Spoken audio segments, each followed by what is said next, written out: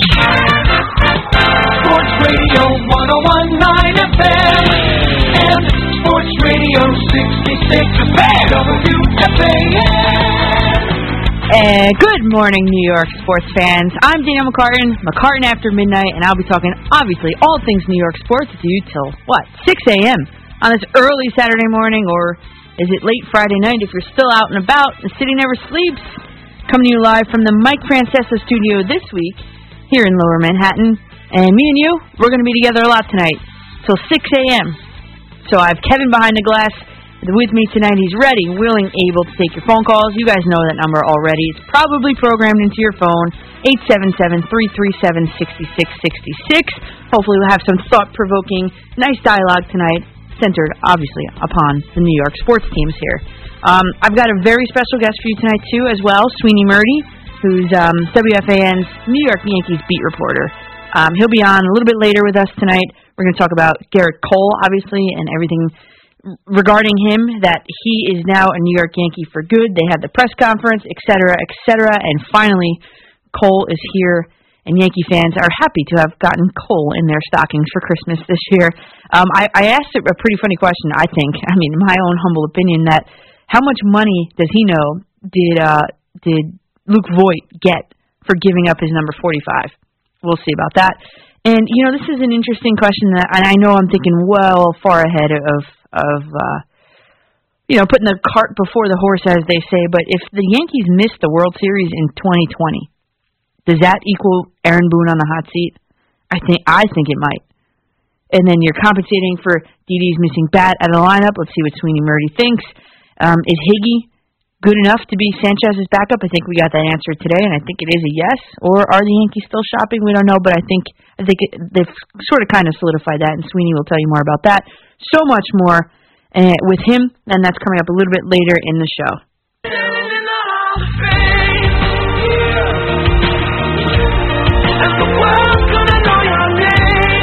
So this week, rookie Daniel Jones, the Eli Manning incarnate, will get the nod at quarterback for the Giants in Week 16 divisional battle versus the Washington Redskins. Eli Manning played in what figures to be his last game while wearing Giants blue at MetLife Stadium last weekend, and he engineered the team, his Giants, to their first win, and that was 10 weeks. They were on a 9-game losing streak. That's right, Eazy-E orchestrated the Giants offense to light up the scoreboard for 36 points. The most they've posted all season long. Obviously, like we just said, the win broke a 9-game losing streak. But more importantly for us, the fans, all of us watching, Eli Manning's career win-loss record is back to 500. Now it's finally the time to open Pandora's box of questions. Will Eli Manning retire, or will he play elsewhere in 2020? If retirement is Manning's choice, will he receive the gold jacket and the bust in Canton, Ohio? Well, that'll be up for debate tonight, I'm sure. So in the final minutes of the game, the camera panned to the luxury suite where his father, Archie, which he's a 2-time Pro Bowl quarterback himself, and his mother, Olivia, were embracing while gazing wistfully on the field as Big Blue's faithful serenaded their son, Eli. As the cameras followed him walking off his home field for what seems to be the last time, and what feels to be the last time, fans were on their feet chanting his name as they had done intermittently throughout the game.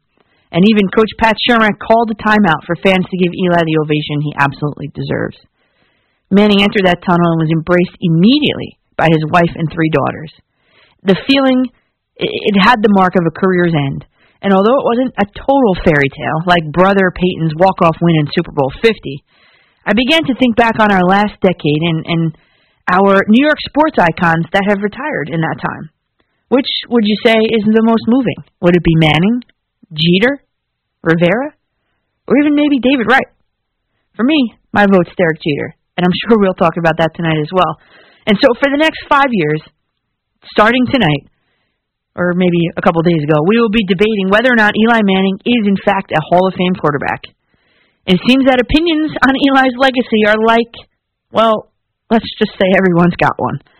As you can tell by the introduction song I picked for the Giants section of my opening monologue, Hall of Fame by The Script, featuring will.i.am, I do unequivocally think that, based on his body of work and his accolades, Eli Manning will be enshrined in the Pro Football Hall of Fame. Back off, I'll take you on. Headstrong to take on anyone. And next, we're going to head through the cinder block tunnel of MetLife Stadium underneath the bleachers, and we're going to head to the New York Jets locker room, where Adam Gase's Jets are underdogs yet again in Week 16 action. Sure, there's the Hines Ward is now a wide receiver coach for the New York Jets storyline. Sure, maybe even more intriguing is the Le'Veon Bell revenge game storyline. Well, maybe that one would be more exciting if the head coach of the New York Jets knew exactly how to use one of the most dynamic backs in the NFL. Spoiler alert, he doesn't. And maybe Odell Beckham Jr. isn't the only player asking other teams to come get him, because by now, if I were Le'Veon Bell, I know I would be. And so a team with only one player selected to the Pro Bowl, Jamal Adams for the second time in 3 years, will find themselves both underdogs on the scoreboard and rooted against in their own building. Jets players have been figuring the stands to be filled maybe 50-50 with Jets and Steelers fans. And so much so that the Jets and the coaching staff and the players have been factoring in crowd noise in their practices. Crowd noise against them in their own building. Now, if the team were better, there wouldn't be this preoccupation with Jets fans selling their tickets on the secondary market to Steelers fans. Unless, of course, the seats are unaccounted for anyway, which then would mean that season ticket sales are down.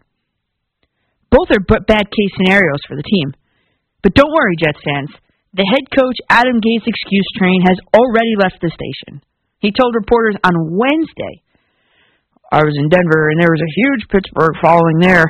I've seen a couple different places. It's been consistent. They have a really good fan base that travels with them." Anyway, the main attraction might not even be on the field, but on the roads leading to the stadium this weekend. Hence, the reason for the Headstrong by Trapped throwback, little air in my open here. Because there are 3 fan-funded billboards lining the 3 major highways into MetLife Stadium, a la the Fire John Idzik ones from not long ago. This time, they're going to feature Adam Gase wearing the Heath Ledger Joker makeup and the slogan, "Fire Adam Gase, save the Jets." You will see them if you're driving into the game on the New Jersey Turnpike by exit 16E, Route 495 at Kennedy Boulevard, and on Route 3 West. Obviously, that's an embarrassing look for the team. I wonder if the broadcast team will show it. I'm going to guess probably not. If I can remember when I leave here tonight, I might be taking one of those roads home just so I can snap a quick picture and tweet that to you, obviously, when I get home.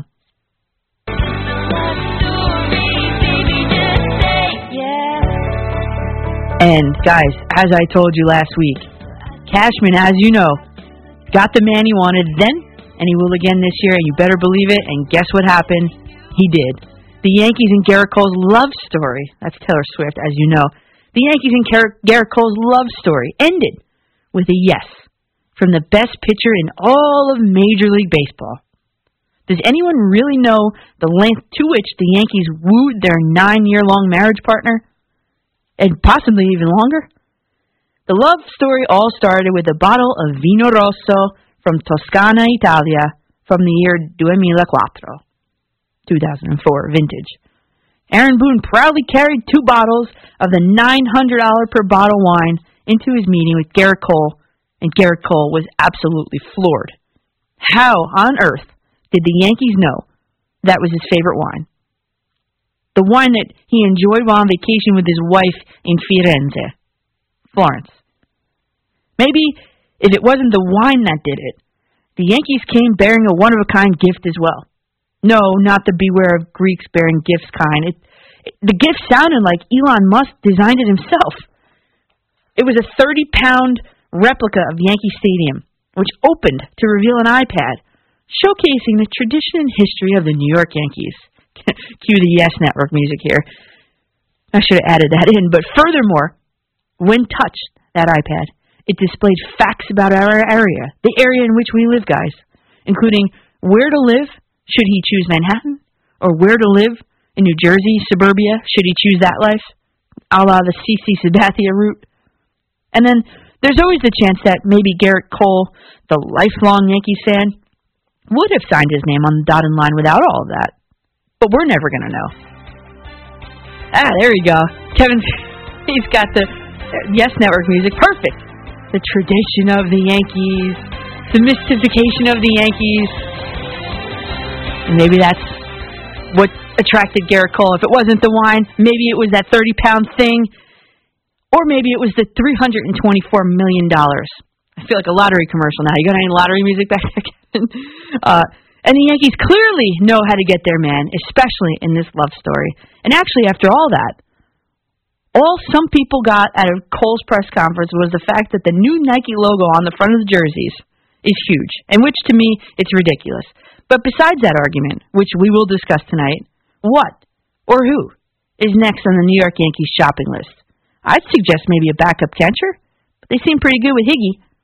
And who's going to take Didi Gregorius' spot in the lineup? Whatever it is, the Yankees are in tinkering mode, and with the acquisition of Cole, are well on their way to win the 2020 World Series. In fact, Vegas is predicting, as of, a couple hours ago I checked, Vegas is predicting a Yankees-Dodgers World Series for the next season, with the Yankees being victorious.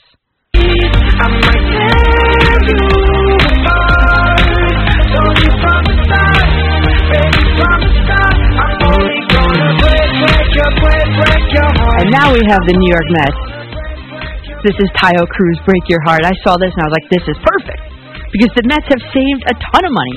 $14 million, in fact, on the Yoenis Cespedes contract. And they've restructured his deal for 2020 to be so incentive-laden. Which, by the way, in my opinion, makes him an absolute trade piece in July. So, Dellin Betances, where are you?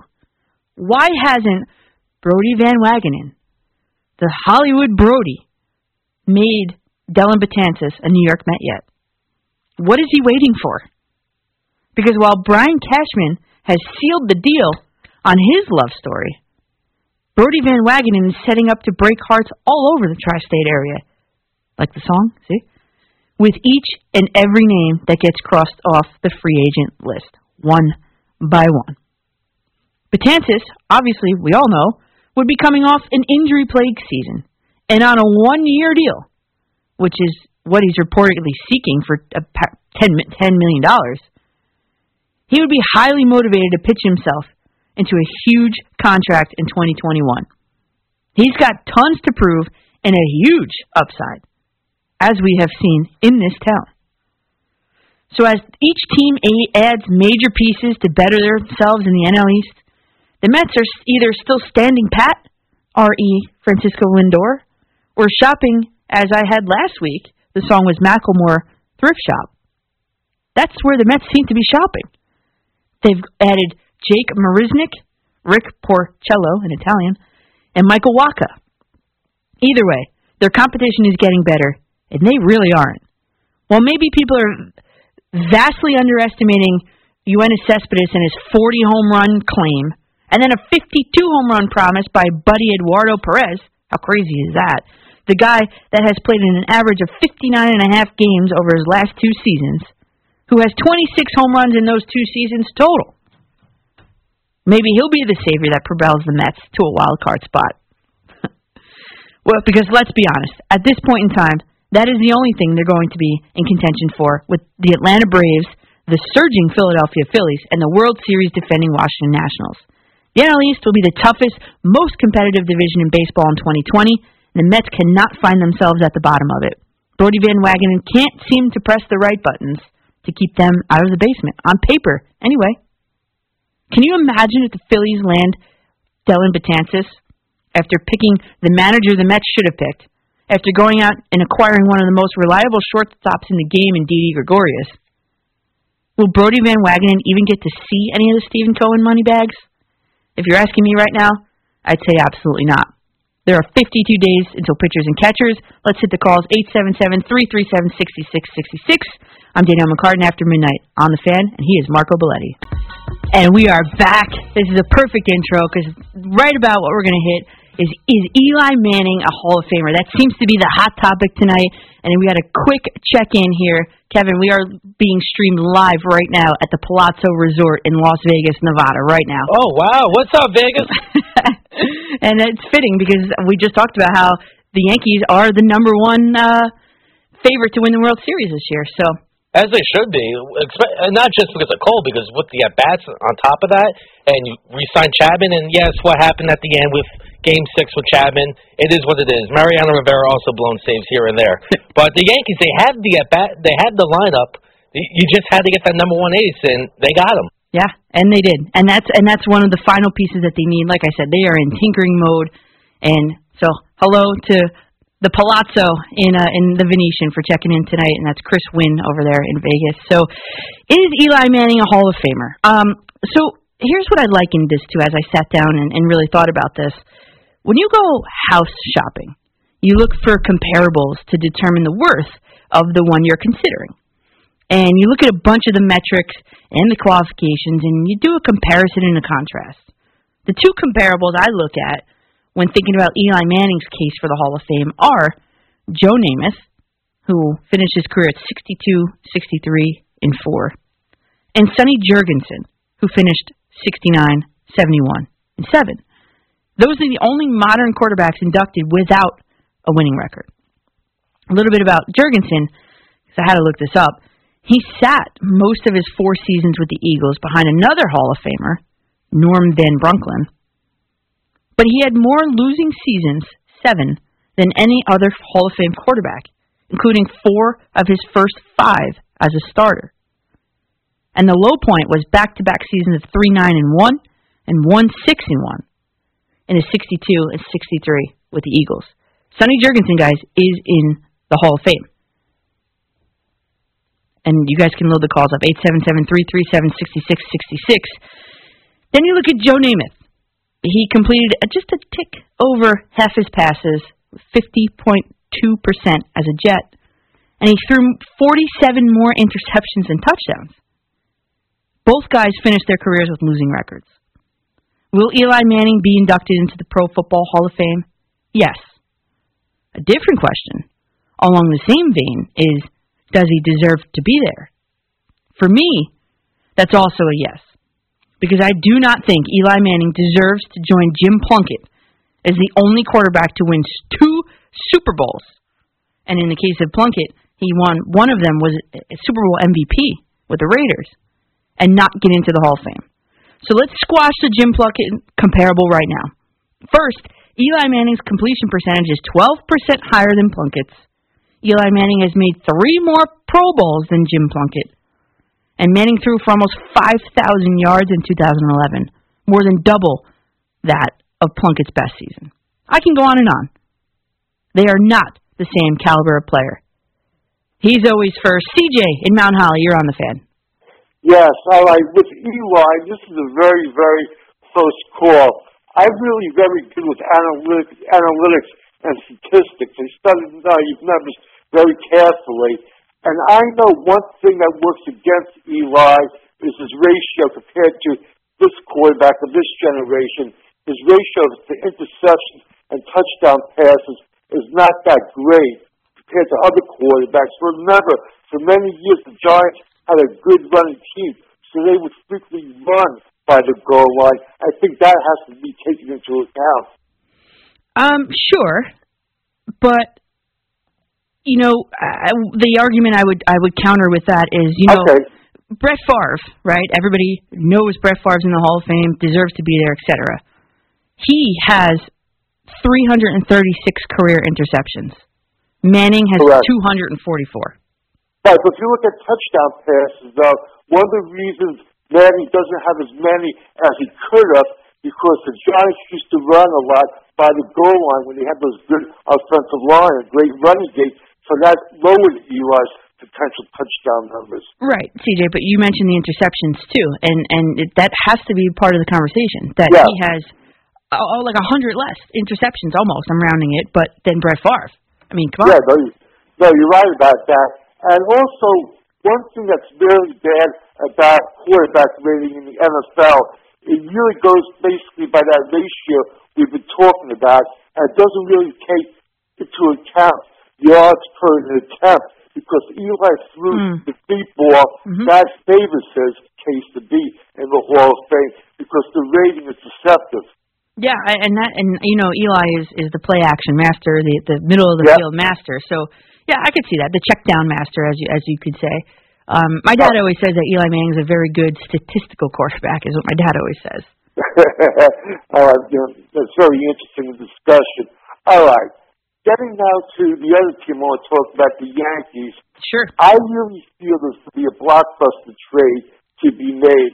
I don't know who it's going to be, but it's not just going to be a little tuning trade. I think they're looking for a big-time lefty bat. At the minimum, maybe a guy like Smoke, who will be a good fit. But I think they might be going big-game hunting for a quality lefty. Yeah, I mean, I think, and CJ, thanks for the call, as always, every single time I'm on. I think that the Yankees were also linked, and we can get into this a little bit later, with Joe Panik. I think he was a name that had come up. The last I heard, he was still in the running, in the mix. So I would not be opposed to having Joe Panik on the Yankees. And we can talk about that a little bit later. And let's go to Kevin in Camden, New Jersey. You are on the Fan. How you doing, Daniel? Okay, how are you, Kevin? I'm good. Want to talk about Giants on Sunday? I think I want them to win, first of all. At this point in the season, I want them to lose. I know it's coming because you want them to lose because you want a higher draft pick. Pretty much. Yeah. I just feel like, if we lose, we get that guy, Chase Young, and then get him in, and Shermer would be fired, and that's what I would like personally. But that's just my opinion. I mean, I don't know. I mean, and we could, we'll talk about, we'll hit this a little bit, and Kevin, thanks for the call. I do think that Pat Shermer is done at the end of this season, and with that being said, I do think that the Giants should give Dave Gettleman at least one more season, because, you look at the guys that he's drafted, everybody, and we could talk about this a little bit later, but the secondary, I mean, they're coming into their own. I know the Giants' defense is not good, but they are very young. And you have guys like Sam Beal, who played an excellent game last week, and it's just baby steps, with them. And then you look at, who else did you have? Dexter Lawrence. I mean, at least he's trying to address the defensive line. And Dexter Lawrence, by the way, he's the 5th highest graded rookie in 2019 so far. So he's been having a very quietly sneaky good season that no one really seems to be talking about. And I know I mentioned it here at least. And Marcus Golden has been great. And don't forget about Darius Slayton. Darius Slayton might have been the pick of the draft, obviously besides Daniel Jones, for Dave Gettleman. He was a 5th rounder, 171 overall. And he's got the 4th most receiving yards among all rookie wide receivers and the most touchdowns. So Shermer, I think, could go. Gettleman, I'd like to see him stay, at least for one more season. And we have our first female caller here on the radio. Kate in Chicago, you're on the Fan. Hi, Danielle. So I am wondering, you've talked a lot tonight about Eli and his Hall of Fame and if he should be in it or not. So I'm wondering if you can help me compare Daniel Jones from his rookie to what you think he's going to be in his sophomore season to how Eli was in his rookie to his sophomore. Okay, thanks for the call. So I don't know if you're going into should Daniel Jones be a Hall of Famer, because we're not opening that box tonight. But, Eli Manning, as you were talking, the one thing that came to my mind was that Eli Manning, although he holds so many records for the Giants, I mean, a lot, and we could talk about that in a second, but he holds a lot of records for the Giants, one of them being the most fumbles. He holds the Giants record for most fumbles, and that's by a long shot. And so when you look at Daniel Jones, and first of all, his resemblance to Eli Manning is striking. That's first, but that doesn't matter really. But just the way he fumbles the ball at a consistent clip that Eli Manning does, that's a comparison that I'm going to make. And when you look at Eli Manning and his quest to be in the Hall of Fame, that's not really so much talked about. But when Daniel Jones makes those fumbles, I mean, he really makes them count. I'm being facetious, but scooping scores by Devon Kennard, I mean, he makes them count. He makes his fumbles turn into points. And that's part of the reason why the Giants have not had the record that many people expect them to have had this season. So, Eli Manning, Daniel Jones, rookie seasons, I think they're quite comparable. Tim in East Haven, Connecticut, you are on the Fan. Pat must go. Pat must go. Oh, that's so funny because I'm watching a commercial on TV right now, and it's a Buffalo Wild Wings commercial, and they're doing the chop. I swear to God. I wish I could have got that on video. Danielle, real quick. Yeah. Thank you for taking my call. Of course. Big childhood memory. My father took me to the old school Giants Stadium. The building used to rock. Of course.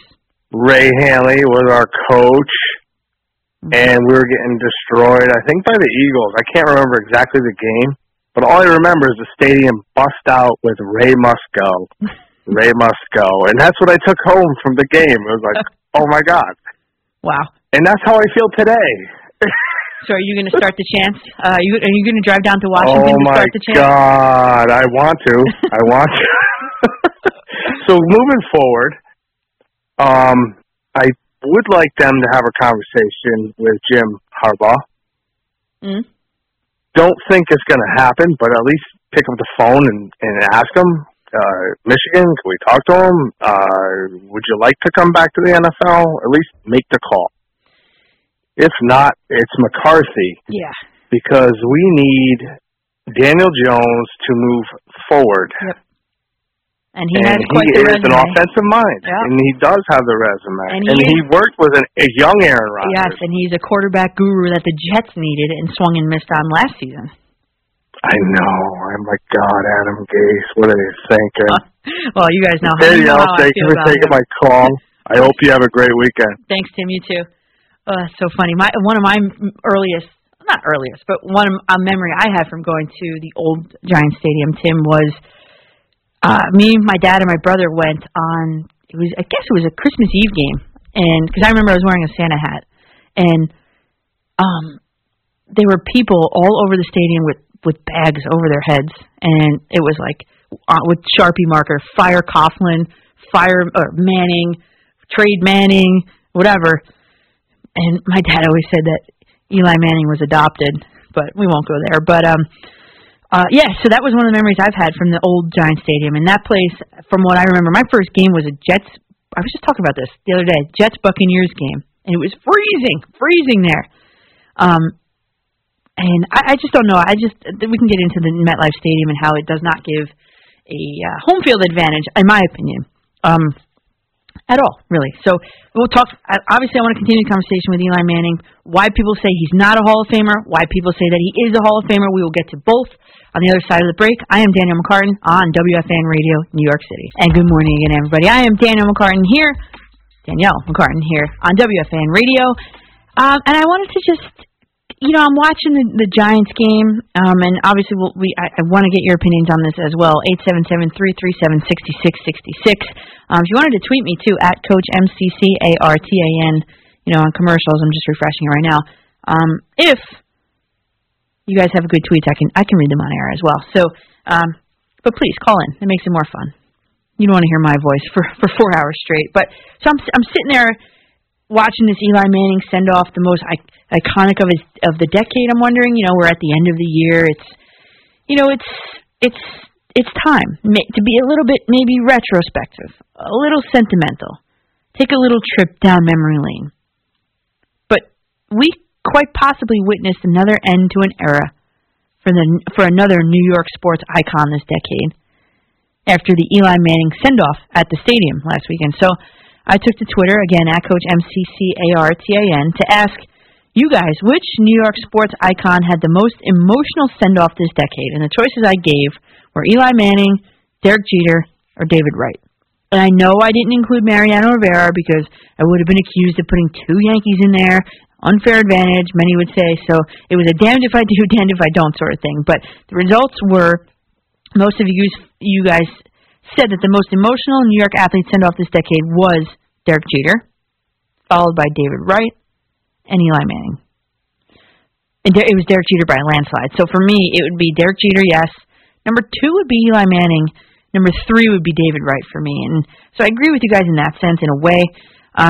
But, for Derek Jeter's retirement, I was there. I was there in the stadium that night, and my seats there. I remember like it was yesterday. My seats were in the 200 level, row 3, between the third base foul pole and the third base bag. And I went with my dad, my aunt, my 2 cousins, one's girlfriend, one's wife, my friend Michelle, her parents.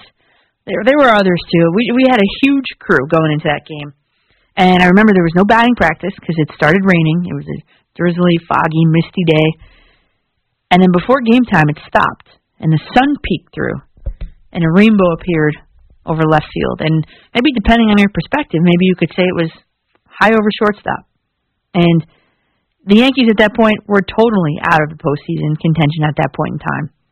And I can admit, I started crying in the 7th inning of that game. And we're talking your fondest memory of watching your icon retire off into the sunset. And if you want to give me yours, it's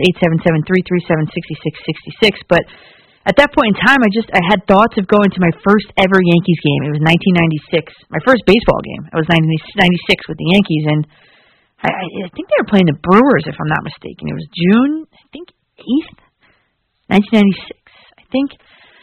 But I had just turned 8 when I went, and Derek Jeter was the only shortstop I ever knew. And me being a shortstop myself, to emulate him, as you know, on the baseball field first for me, and then beginning freshman year of high school on the softball field, I actually did not get to wear number 2 my freshman year of varsity softball because a sophomore, and we're going to name her, or keep her nameless, I guess, but there was a sophomore ahead of me, and she jumped at number 2 first because she thought Derek Jeter was hot. Well, for me, it was an entirely different meaning, as you guys probably already could have figured out. So I could never be number 2 in high school. So you know what I did? I picked number 1, and then I beat her out for the position, by the way. But anyway, for me, it was not only an end to an era of the Yankees, but it was an end of the era of my childhood, sort of, kind of, in a way. I mean, I first saw Derek Jeter play when I was 8, and I was there that night watching him play as a 26-year-old, and you can do your own math, but I obviously grew up watching him, and like everyone, I obviously had changed a lot from 8 to 26, so I guess I just stood there, just with everyone else, just thinking about that, and I'm sure thousands of other people in the stands or at home were too. So it was definitely a where were you when moment for me. So I can understand how anyone can feel that way about their favorite player or a player that meant a lot to them, including Eli Manning this past weekend. And as a little sidebar, getting into this business, one of the first interviews I ever did was 2016. I talked with Charlie Jeter, obviously Derek's sister, about that night, and the quote was from her, "I don't think we all went to dinner after that. It was a pretty late night. I had a 4-year-old to get home. I think as a family, even today, when you look back on it, it's surreal. But that's true Derek fashion. It was a great moment and a great way to end his career." So that's my little Derek Jeter story. And my fondest memory of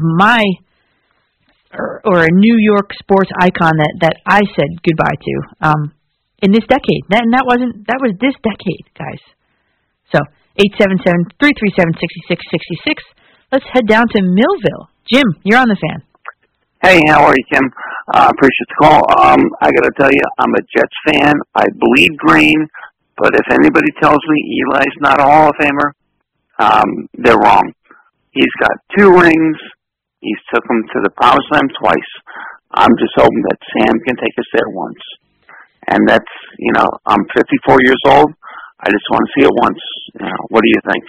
Jim, I got to ask you a question. Do you really think that Adam Gase could lead Sam Darnold and these Jets to the Promised Land? Not a shot in hell. I think I got a better shot in that. But what is it going to take for them to really realize this Johnson family? Well, can they sell the family? Can they sell the business tomorrow? like the Mets did? But it's going to take a 5-year plan there. Well, I'll take a 5-year plan. I'm not that old. I just want one. Yeah, I don't think so. But it's going to take a long 5 time. Years, though. That's the thing. So yeah, I think Darnold's the real deal. I don't think he's got any shot at hell with the people who's got leading him right now. Yeah, and when you look at and I'll get into it a little bit later when I do Jets, but the players, especially Ryan Tannehill, what is he doing without Adam Gase's influence on him? He's in the running for comeback player of the year. And he's sitting on the bench. Who? He's got nothing He's got no help at all. I don't get it. Ooh, Tannehill doesn't? No, he's been unreal. That's what I'm saying. I'm sorry. Oh, that's I what I'm misunderstood the question. No, it's okay. That's what I'm saying. I don't get it. Yeah. They should just unreal. But the Jets really, they got. Do they need new ownership or new management? What do you think? I think, Jim, and thanks for the call. I think the ownership is always going. They're not going to sell a team. The Johnsons are not going to sell the team. That's the first and foremost. So it's not that. It is that, but it's not going to be that. So the Jets need to get a head coach in there that knows what he's doing. Because if you're a fan of my show, you know that I don't think that Adam Gase really has any idea what he's doing. I think after that game, when he said about how he got all emotional when he was trying to make the play calls and he got all caught up in himself. I'm paraphrasing, obviously. That you can't have that as a head coach. You can't have emotions on the sideline as a head coach if you are the play caller. And I fundamentally disagree with that as well. If you are the head coach, then you should not be doing the play calling. That is in my humble opinion. Because there's just too much going on. There's too much to manage. If you're the head coach and the play caller. Because if you're the head coach, you're the head coach of the entire team. You're not just the head coach of the offense. That would be called an offensive coordinator. And I think that there are just some guys that are just better suited to be coordinators. I mean, I think we're seeing it right now this second with Pat Shurmur. I think Pat Shurmur, when you think back to his days with the Minnesota Vikings, and every time I say Minnesota Vikings, the Lizzo song plays in my head, right? Minnesota Vikings, right? But in his time with those Minnesota Vikings, Pat Shurmur did really good things with Case Keenum. And, he maybe could be doing really good things with the Giants too, but the Giants really don't have a defense. And that is a big problem. And you knew there were going to be growing pains with Daniel Jones. You knew it. But getting back to the Jets, another example of a guy that's just a better coordinator than head coach, Todd Bowles. And while I think that is the case, I do not think that Adam Gase is neither a good head coach nor a good offensive coordinator. Because when you look at the body of work, you don't have to look any farther than Miami to see that all of his players that played for him in Miami, the main dudes down there in the offense, I mean, they're thriving without him. Tannehill, comeback player of the year, put it in the books. You got Devontae Parker, who is literally having the best season of his entire career without having Adam Gase in charge. So, and not to mention that in Miami, they have a first-year coordinator. They have a first-year coordinator. So you can't tell me that some experienced guy is coming in there and really working with those guys in Miami. I mean, we're talking individual statistics for those guys. What's the common denominator between, let's say, Devontae Parker, and I have other examples, but between Devontae Parker and Ryan Tannehill? The common denominator between the two is that they don't play for Adam Gase anymore. That's the common denominator. And the faster that everybody can see that around here, the better. And that's going to be very evident in the billboards surrounding MetLife Stadium this weekend. So, obviously, more of your calls after the break, saying goodbye to your heroes, maybe, Eli Manning Hall of Fame, maybe, and Adam Gase and his ineptitude, maybe. I'm Danielle McCartan on The Fan. Sports Radio 101.9 FM and Sports Radio 66 WFAN. Good morning, everybody. We are back here in Lower Manhattan. This is McCartan After Midnight. I am Danielle McCartan, and we were just talking a little bit about, just the most iconic sports player send-off of this decade. And I voted mine was Derek Jeter. I just shared a story about how I had the privilege, really, to be at Derek Jeter's last game as a fan in the stands with my family and friends, and it was just a really great moment, really great memory. I'm taking some heat on Twitter for not giving David Wright any love. You know what? David Wright was just a completely different circumstance. I mean, it was sad in the sense that, the injury hampered him, and he was just never the same player after that neck injury. And I looked up the injury at the time, and there was no way he was going to come back. And for him to have come back after that and show that he could still play at least a little bit more for the Mets fans, I think. And I was there that weekend covering the game, how quickly that turned. I was there the day after, and I did see him. He didn't play that game, but I did see him, and he was signing autographs for fans and everything. And so, yes, David Wright, yes, but I just think that since I was actually at the Derek Jr. game, I think that for me resounds a little bit more. I got some tweets at Navy Long Islander, L Islander, tweeted me and said the John Tavares send-off was unexpected, but welcoming him back was a blast. I was at that game at the barn. #Isles. I got one from this is at my Twitter page at Coach MCCARTAN. I got one from Chris Finn at CGDAT136. He tweeted me and he said he hated to see Patrick Ewing retire. Another legend. Head out to Massapequa. Pete, you're on the fan. Hey Danielle, how you doing? Good. How are you, Pete? If you don't mind me asking real quick, when do you on regularly? Do you have a regular spot? Yeah, my regular spot is technically it's Saturday night, but it's really Sunday morning, 2 to 6. Right. Okay. Yeah, I was gonna say that's the only time I ever hear you. Really. Yeah. I work bartending. Okay. Yeah. That's good to know. I enjoy the show. Thank you. If you have a minute, I just a couple of points. You sure? Funny. I totally agree with you. Ended the last segment on about Gates and how. It's so true. I think you could at least agree Bowles is a good coordinator, right? Yep. Yeah, you're right. And proof is in the pudding in Miami this year. I mean, it couldn't be more so. Having said that, you were discussing send-offs. Yep. My little story real quick is I was at Mariano's last game. If you remember, they didn't pitch him on the road the last few days because they were out of it. And he was, Jeter and the whole thing.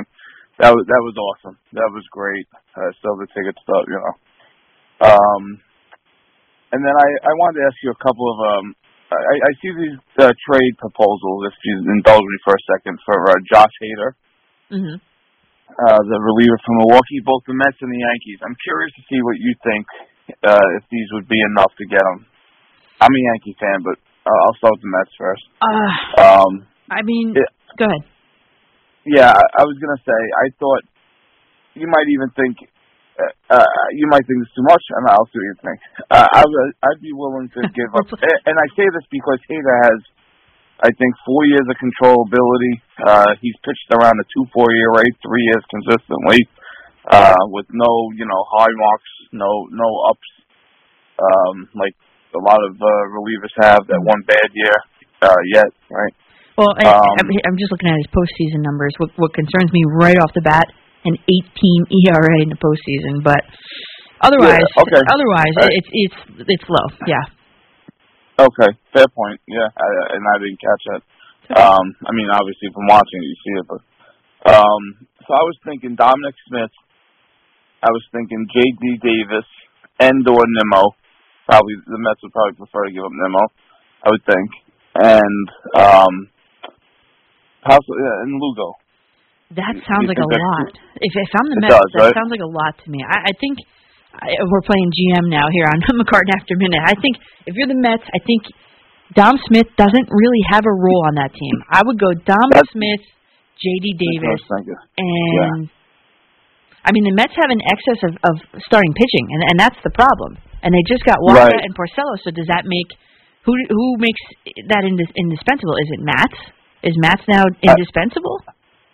But you'd rather give him up than Lugo? I think in the Mets' current situation, where they are so starting pitcher heavy, and bullpen barren, I think it would be Matz over Lugo. Yeah, because Lugo could then, if it doesn't work out in the bullpen, he could also be a starter too. So he gives you a little bit more flexibility than Matz could.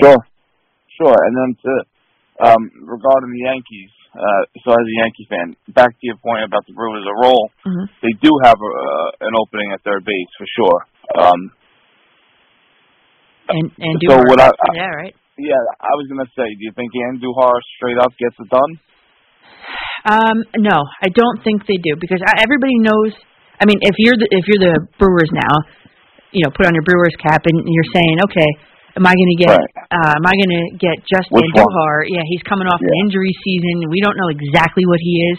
I don't think, from their perspective, straight up would be good. No. Do you think a mid-level prospect with him gets it done? And I have one other thing. No, that's great. Mid-level, I would say high to mid. I would say high to mid with Andujar. Okay.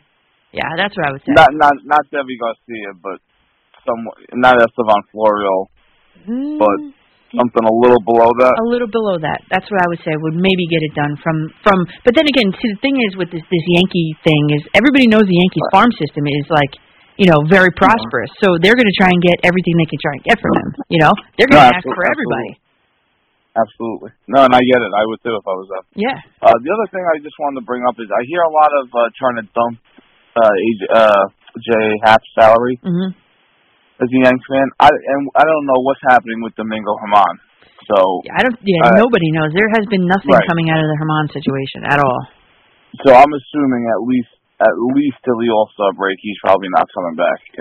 Just as a fan. Yeah, the latest I had read was that he was seeking treatment or something, which makes me think that it is very long-term and very serious, whatever it is. Yeah.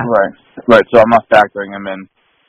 Montgomery perhaps at the end, Loizaga at the end.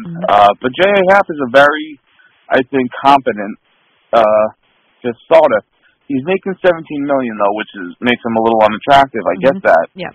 And you want to give someone but what I noticed is last year he pitched 161 in the third innings. The year before that he pitched 175 innings. I noticed in his contract there's a vesting option. So everyone's saying, you could trade him and eat a few bucks of the salary, maybe $5 million because he's a reasonable pitcher. Wait till March or April when people are desperate, they won't have to eat as much. But I noticed they have a vesting option if he makes something like I think it's 25 starts and/or whichever comes first, 165 innings. Right. Another 17 automatically kicks in. So, I mean, let's just say the Yankees use, let's just say, for instance, I don't know, Paxton Tanaka, somebody goes down and Happ gets off to a good start, kind of like he did when he first got here. I mean, that's quite the predicament, I mean, if you're looking to trade him as a salary dump and he's pitching to, I don't know, a 4 ERA, nothing crazy, but I don't know. Do you think he's worth it to end up hanging on to, Yeah. And I guess I'll leave it at that. Yeah, Pete, thanks for the call. Nice talking to you. Thanks. Take care. Great call, Pete. I appreciate when you guys come with facts and stuff like that. The problem I see with Jay Happ and the Yankees is the following. The fact that he is so wildly inconsistent.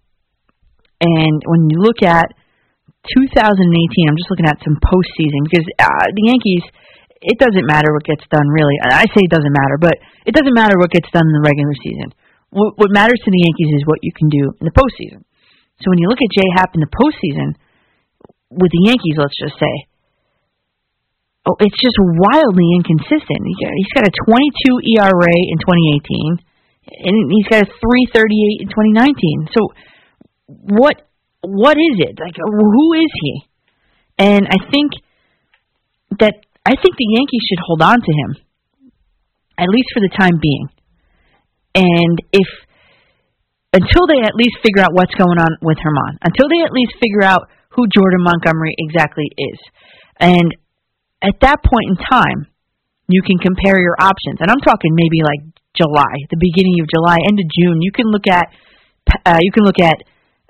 Happ, you can look at Germán, and you can look at Montgomery. And you could see who is going to fill that role.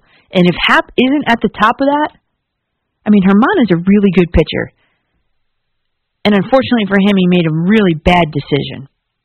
So if I'm rolling with any of the three of them, I'm going Germán, which to me then makes Happ dispensable. And at that point in time, you can kind of flip him at the deadline for something that you might need. And like I said in the open, the Yankees are in tweaking mode right now. They're just tinkering. So you could flip Happ for, a piece that you might need as a backup, a backup, let's say, second baseman, let's say, and provided that they don't get panic. And then what happens is you can get some prospects back. in return for whoever it is. It's somebody that's, borderline contender looking for that. Hap could be a third starter somewhere, a number 2 somewhere. Just not here in New York, with the Yankees at least. And that's just my opinion. But I think right at the beginning, you do not make a deal right in the beginning, spring training, first half of the season at all. I think you wait it out and see what you can get in return for him and who would fit where in the rotation. I think Herman, when he comes back, is going to be that fit. And so we've got some Mets proposed trades. I know the NL East is just getting better and better, and the Mets are kind of standing pat. The Yankees are in tinkering mode. Jets fans have had enough. And then there's Eli Manning and the Giants. A lot more to do tonight on McCartan After Midnight. Hit the calls. Kevin's waiting for you, waiting for it to ring. 877-337-6666. We'll take your calls after the break. Guess who's back? Guess who's back? That's me. I'm Danielle McCartan. McCartan After Midnight here on WFAN. I think this might be a good time to say it with this song. It's a great song to say that. Guess who's going to be back tomorrow night? Me. I'm going to be back here on WFAN from 3 a.m. to 6 a.m. So just so you know, I'll be back again tomorrow night. It's pretty cool. And I'm still getting some more tweets at Coach MCCARTAN about your most iconic players, New York sports players, send-off. Jack, it's at Jack DPMJD, said he's old enough to have gone to the Mix send-off in the Bronx. He took a lap around the field in a golf cart. My childhood sports hero. Thanks. And then you got at Michael B _96 says, Coach McCartan, I don't know if you're a soccer fan, but this past season the Red Bulls saw their team captain Luis Robles and franchise-leading goal scorer leave when they lost in the playoffs. It was surreal and hit a ton of fans since it felt like it was over. So obviously we hit a little nostalgia, nostalgia nerve that we can keep going and throughout the show. So 877-337-6666. I would like to talk a little bit about the New York Football Jets. Listen, if the Fire Adam Gase banner flying behind a plane up the Hudson River wasn't enough, Jets fans are at it again. So if you're heading into MetLife Stadium by car on Sunday, you're likely to see one of 3 billboards with these messages. Fire Adam Gase, save the Jets. With Adam Gase's face with Joker makeup on it. And this isn't just the work of one lone, crazy, rich fan. This was a GoFundMe fundraiser that has 207 donors and almost 2,000 shares. And that was from NYSF Mag. So location number 1 is actually a very fancy LED board just north of 16E on the New Jersey Turnpike. So mark that down. Location 2 is Route 495 at Kennedy Boulevard going away from the Lincoln Tunnel, which I might try and catch that one tonight. Location 3 is Route 3 westbound. It's a digital billboard about 10 minutes from that Lincoln Tunnel. So if you go that way, you're going to see 2 of them. This is the same group of people that organized another crowdsourced billboard in 2014 with the Fire John Idzik, also in New Jersey, which I did see. I have a picture somewhere. Idzik was fired on December 29, 2014. You got to give it to him. Jets fans are a very passionate bunch. Their goal is to put enough pressure on their ownership to have head coach Adam Gase meet the same fate as John Idzik did, fired. And after making history with losses this season to not just 1, but 2 winless teams, Miami and Cincinnati, they might be onto something. And I was talking to someone earlier today. He said he's a very passionate Jets fan, but there comes a time every single year where he turns the game off. And he turned it off this year after the Dolphins game. Turned the season off after that Dolphins loss. And I brought up the Cincinnati, and he said he didn't even watch. I said it might be better that way. But I wish I can ask Adam Gase right now. If you're listening, Adam Gase, you seem like a guy that doesn't sleep much. So if you're listening, I invite you to call my show, 877-337-6666. Okay? And here come the prank phone calls, I know. But I would love to know what his thoughts are on the billboards and what he's going to be thinking to himself when he sees them, when he drives into the stadium this weekend. Because the players, the ownership, and the coaching staff will inevitably see them. And because they all live in our area, obviously. So, Kevin, if you get any Adams from New Jersey, you put them right through. Sounds good to me. Any Adams guy in Jersey, I'm ready for you. And Jamal, if you're listening to Adams, you can call. You can call in too. But the point I was briefly making on one of the phone calls before, I think it was with Jeff, if I'm not mistaken.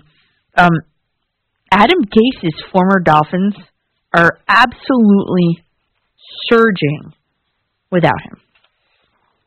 Surging. I've got a case study here, guys. You know me by now.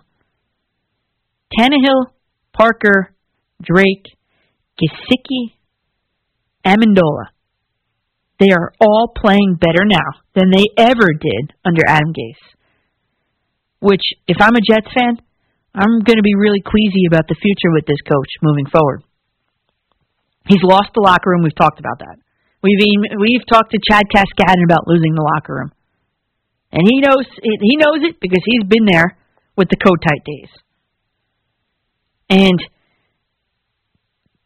just Tannehill's rise after Marcus Mariota is the headliner of all of this. It's the title slide for your PowerPoint presentation on this case study. Because I don't understand how Ryan Tannehill, he's working with first-year offensive coordinator Arthur Smith in the Titans. Let's just say with Adam Gase, he was 13-11, just about 500. Without Adam Gase, he won 6 of his first 8 starts. With Adam Gase, 21 interceptions. Without Adam Gase, 6. His completion rate without Adam Gase is up, I'm going to do a quick math here, about 7%. Yards per attempt are up 2 full yards to 9.5. And the only statistic that is not better without Gase is the total touchdowns. But that can come for any different reason. That can come from the fact that Adam Gase doesn't ever like to run the ball. So with him, the numbers may be a little inflated. That could be because any number of reasons down in the Titans. So that doesn't really bother me. Okay, you say, okay, Ryan Tannehill. All right, we'll give her that one. Okay, how about Devontae Parker next? I only looked at him because they said when I was watching the Jets game, Jets-Dolphins, they said that he's having a career year, which I was like, wow, that's kind of like a head-scratcher because, I don't know, didn't he just have an offensive guru coach in Miami? And how is he having a great year this year? In fact, Devontae Parker has set career highs in receptions, yards, and touchdowns. I mean, those are the big 3 if you're a wide receiver, receptions, yards, and touchdowns, without Adam Gase this year. And don't forget that Adam Gase wanted to trade Devontae Parker at many different times during his 3 years in Miami. And lo and behold, this year, Parker just signed a $40 million 4-year extension. I think it was last weekend, actually. And while Ryan Tannehill is working with a first-year offensive coordinator with the Titans, Devontae Parker is also working with a first-year offensive coordinator in Miami. And Devontae Parker, he has his average per catch, 16.2 yards, is the highest since his 2015 rookie year, before Adam Gase contaminated him. And here's the most blatant stat for Devontae Parker, as the Titans highlights are on the TV right now. With Gase, Devontae Parker played 39 games, scored 6 touchdowns. Without Gase, 14 games, 8 touchdowns. So theoretically, 14, it's like in a third of the games, he scored more touchdowns. I mean, come on. Does that not show you that Adam Gase doesn't know what he's doing? How about a running back? We know that Le'Veon Bell is going to have his revenge game, so to speak, this weekend versus the Steelers, but he's not going to use him. It's not going to be much of a revenge game if you're not playing. So My case study number 3 leads me to Kenyon Drake. Kenyon Drake had double-digit carries only 10 games in 3 seasons with Adam Gase. He's had 6 double-digit carry games in all 6 games with the Cardinals. And last week, he too put up career-high numbers. Career-high 4 touchdowns in a win versus the Browns. Are you not convinced yet? Okay, case study 4. Danny Amendola averaged 9.7 yards per catch with Gase. With the lowly Lions, who are 3-10-1, 11.1 yards per catch. Now you might be thinking, all right, she's 4 for 4.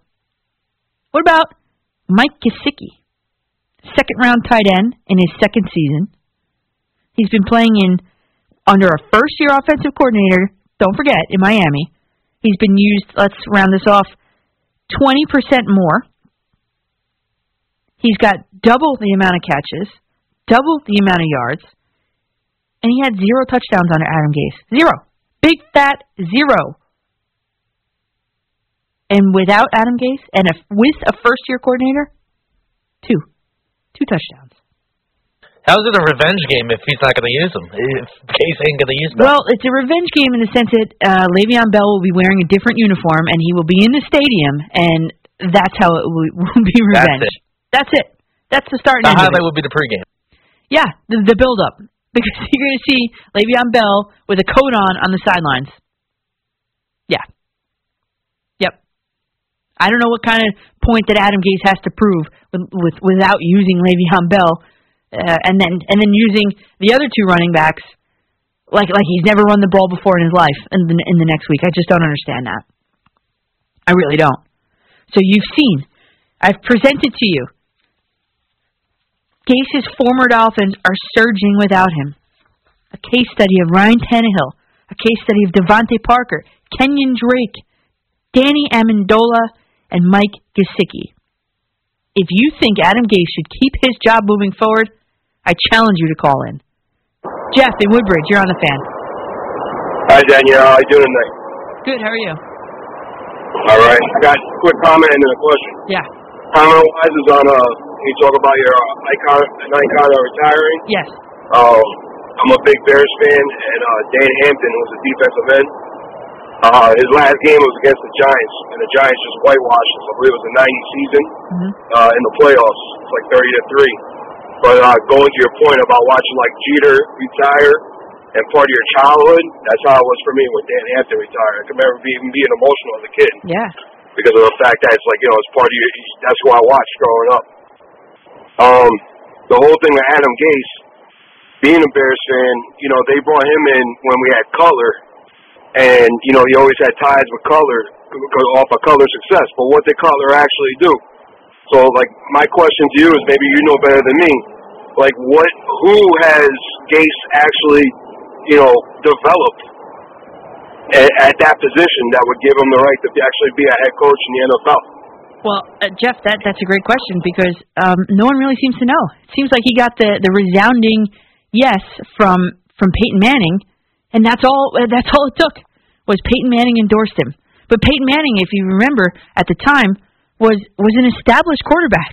I bet you Peyton Manning taught Adam Gase some things. I really do. So when having worked with him, Peyton Manning comes in, gives him the nod of approval. The Jets were all over it. Meanwhile, you had Mike McCarthy, who actually helped develop Aaron Rodgers, and they left him out to dry, the Jets. I just don't understand it. I really don't. Me, Bon Jovi, and Kevin are back with you. I'm McCartan after midnight, and Kevin just went in my ear. Tell him what you just said to me. Adam Gase needs to be living on a prayer, so why not? Perfect song. I love when the song fits what we're trying to do. And I love it. So does Pat Shermer, though. Yeah, and Pat Shermer, for whatever reason, is more living on a prayer than Adam Gase is. I just don't understand that, really. I don't get it. You would have thought that in October. Well, while I'm trying to make a segue here, while Adam Gase is living on a prayer, Sam Darnold has been setting records, and this is short, and I know you're on hold, Kevin. I'll get to you in 1 second. 877-337-6666. Sam Darnold is already setting records, Jets records, in just 24 games.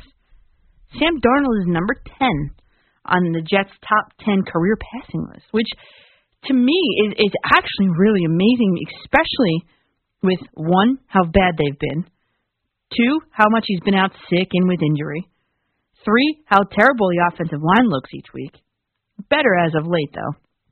And 4, most importantly for me, how brutal his head coach is.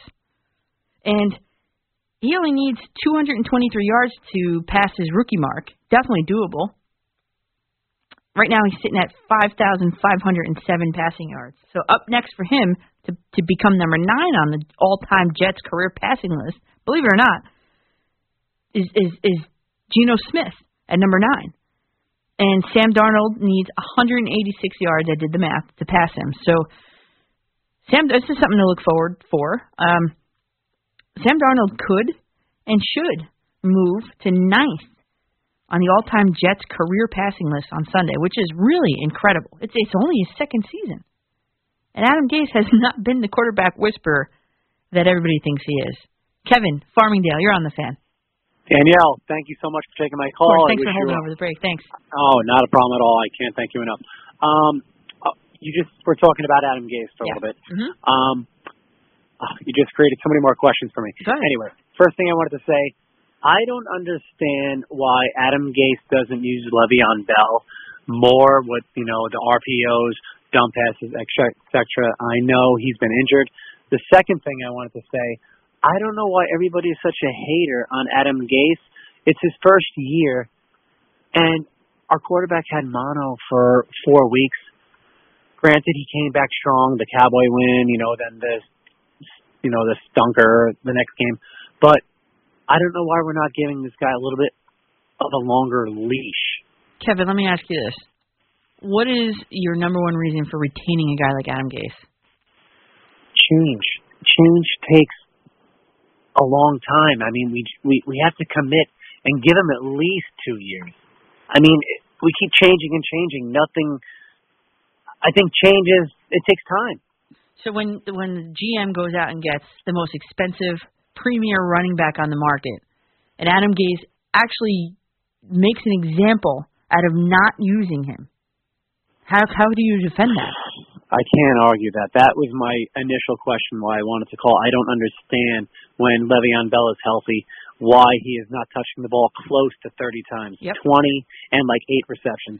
I don't get it. And that's the thing. He's a dynamic. He's a runner and he's a pass catcher. I just don't understand why he's not being used. I'm with you. I don't get it. That was the original reason why I'm calling. I don't comprehend why he is not touching the ball 22 to 28 times a game. I don't get it. That's I don't know either, and that comes from Kevin. Thanks for the call and thanks for the hold. That comes from Adam Gase's game planning. Maybe Kevin, I should have had you on. One more question for you. How do you figure?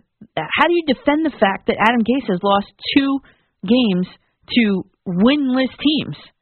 I think they were 0-7 at the time, Dolphins, and the 0-11 Bengals. I'm saying the guy did not go home to have Thanksgiving dinner with his family because he's making a game plan for the Bengals game. And guess what? They didn't even see the red zone. They did not even see the red zone, the Jets. I don't understand how you can defend that. You dropped 2 games to 2 winless teams. Sure, change takes time, but I have no trust in Adam Gase being able to engineer or guide the change happening for the New York Jets. And Sam Darnold's best years are going to be wasted while they try to figure it out. Miriam, Hello Forest there. Hills, you're on the fan. I haven't talked to you before, so I'll tell you. All right. I think that the Jets will be fine if people would leave them alone. Every team goes through stuff like this, okay? It doesn't matter who it is, because you have to allow people to learn how they can... Miriam, let me stop you right there. The Jets have been going through this, as you say, since 1960. Well, that's all right with me, because they've changed how many coaches. Every team changes coaches. It's not wrong to change coaches, because you have to have a system that works. Okay? I'm an Islander fan. Barry Trotz has been the best Islander coach since Al Arbor. True. And it took him a long time to be here. But you know what? It's going to keep on going. But it also took an ownership group that invested in a plan and everybody being on board. That's the same ownership that invested in the now not so good Devils. Okay? And you have, if you're a fan of the Rangers, you have a college coach who has just come in and haven't done that well either. And the point is, every system, every team has to go through their growing pains, and it takes time. It's not an instant thing. It's not microwave cooking. What's your best defense of Adam Gase besides that it's? My best defense of Adam Gase is I never heard of him until now, and right now he's learning how to play with people. No, he's been a head coach before. But not here, in another place. In another place. In Miami. So what? It doesn't mean he could have been a head coach in Cuba. It doesn't matter. It's how you deal with people. I have to deal with people differently than you do because I don't have any vision. And I have to have people come and ask me, how do I do this? How do I do that? And I have to explain it all the time. So I've gotten used to doing it. People have to get used to answering questions about other people who don't know who they are. So let me ask you this: when Sam Darnold says he's seeing ghosts on the sideline, do you think that Adam Gase explained the game plan well enough to him? Maybe not. But the point is, maybe not. But the point I'm saying. Wait a minute. No. The point I'm saying is, if your quarterback doesn't know what a defense is presenting to him at the line of scrimmage and in play, you ask about what it is. Okay, I don't know what ghosts are. Okay, ghosts. I'll tell you what ghosts are. Ghosts are disguises by the defense to trick a quarterback into making mistakes. Well, every team has that. I read. But you have to be prepared for that. Yeah, but you're not always going to know what it is because they may change it. Just like you change whatever you change, they change their plans all the time. Oh my God! You're a head coach in the NFL. You have to adjust to that. He's the worst third quarter coach in the entire NFL. Oh, well, okay, but he makes no adjustments. That's not right. Maybe he doesn't know how to. But you don't know that now. Maybe next year it'll be different. No, Miriam, I'm sorry. I love the fact that you're a woman and you're calling my show, but Miriam, you're off the deep end a little bit. Adam Gase is the worst third quarter coach in the entire NFL. Okay? He doesn't know how to make an adjustment. The Jets score on their first drive most of the time. You know why that is?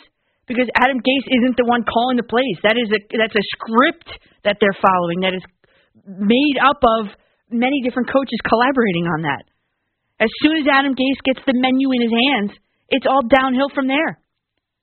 And and Sam Darnold, despite all this, is doing well. Oh, my God. John Booten, you're on the fan. Hey, how's it going, Danielle? Oh, man, John, save me. So I literally just want to reiterate what you're saying because I'm just confused how this guy still has a job. I know. First of all, here we're looking at Jason Garrett, right, of the Cowboys. Yeah. He's on the hot seat, and the team can still win the NFC East. And here we look at Adam Gase. And he's the first coach in NFL history to lose to two winless teams. Yes. And this guy is safe. How is that possible? I don't know. Please tell me how that is possible. And look, you look at the other side of the ball. We have Greg Williams. Yeah. And you can argue he has more defensive injuries on that side of the ball than the offensive side. I know. And Greg Williams has somehow came up with a plan to have this defense be the 7th-ranked defense in the league. How is that possible? The second best rush defense. Was not. And was he labeled a defensive guru? No. Was he labeled a defensive genius? He was not.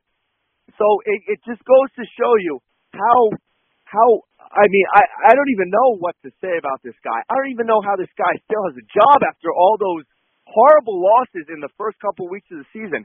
If you're labeled an offensive guru, okay, if you're labeled an offensive genius, it doesn't matter who you have on the offensive side of the ball. It doesn't matter. Right. If you're an offensive genius, if you're an offensive guru, you can put out me, you can put out you. He would coach us up. He would deliver a game plan that is competent against whoever you throw out there for an NFL defense. The Cincinnati Bengals. Yes. And, for example, look at Mike Tomlin. What has Mike Tomlin dealt with? He's on his third-string quarterback, and he's bringing the Steelers to a freaking wild card. Yeah. How is that possible? Please tell me. And here, oh wait.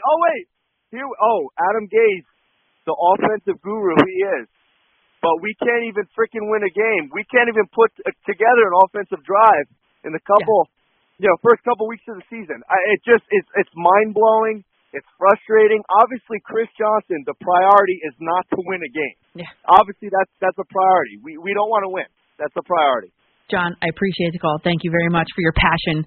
You meet my passion level with this because, as you said, and I'm watching the highlights, they just were coming on, the Steelers. Not only is he working with a third-string quarterback, Juju Smith-Schuster I know because he's on my fantasy team, he's been basically non-existent this entire season. I've actually benched him in my free league. Don't get all excited. It's a free league, okay? I lost in the playoffs last week anyway. But the Steelers, if you look right now, they're 8-6. They're the 6th seed projection right now in the playoffs, wild card round. And the Cowboys, that was a great point, with Jason Garrett, who's coach. I'm sorry, I'm getting all excited. The Cowboys, whose coach, Jason Garrett, is on the hot seat, and they've got a record of 7-7, set to win the NFC East, in my opinion. And they're the projected 4th seed in the NFC East. I just don't understand.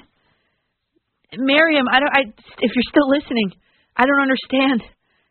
I don't get it. The one thing that I don't get, she said she made a comment about Adam Gase, and then she told you she didn't know who Adam Gase was until today. Thank you. You should have saw the look on my face. Thank you. Going back to that, too. As if my case study of all the players that he used to coach who are now having career years elsewhere, or not elsewhere, with Tannehill's elsewhere, but the other ones are with the Dolphins still, with a different offensive coordinator, as if she wasn't listening to that. Adam Gase had a failed attempt in Miami. He's having a failed attempt here in New York. And the Jets, see, the best part of this whole thing is that the Jets passed on Mike McCarthy, Super Bowl winning coach who developed Aaron Rodgers. Aaron Rodgers is a great talent. I know that. So is Sam Darnold. But he has experience in this.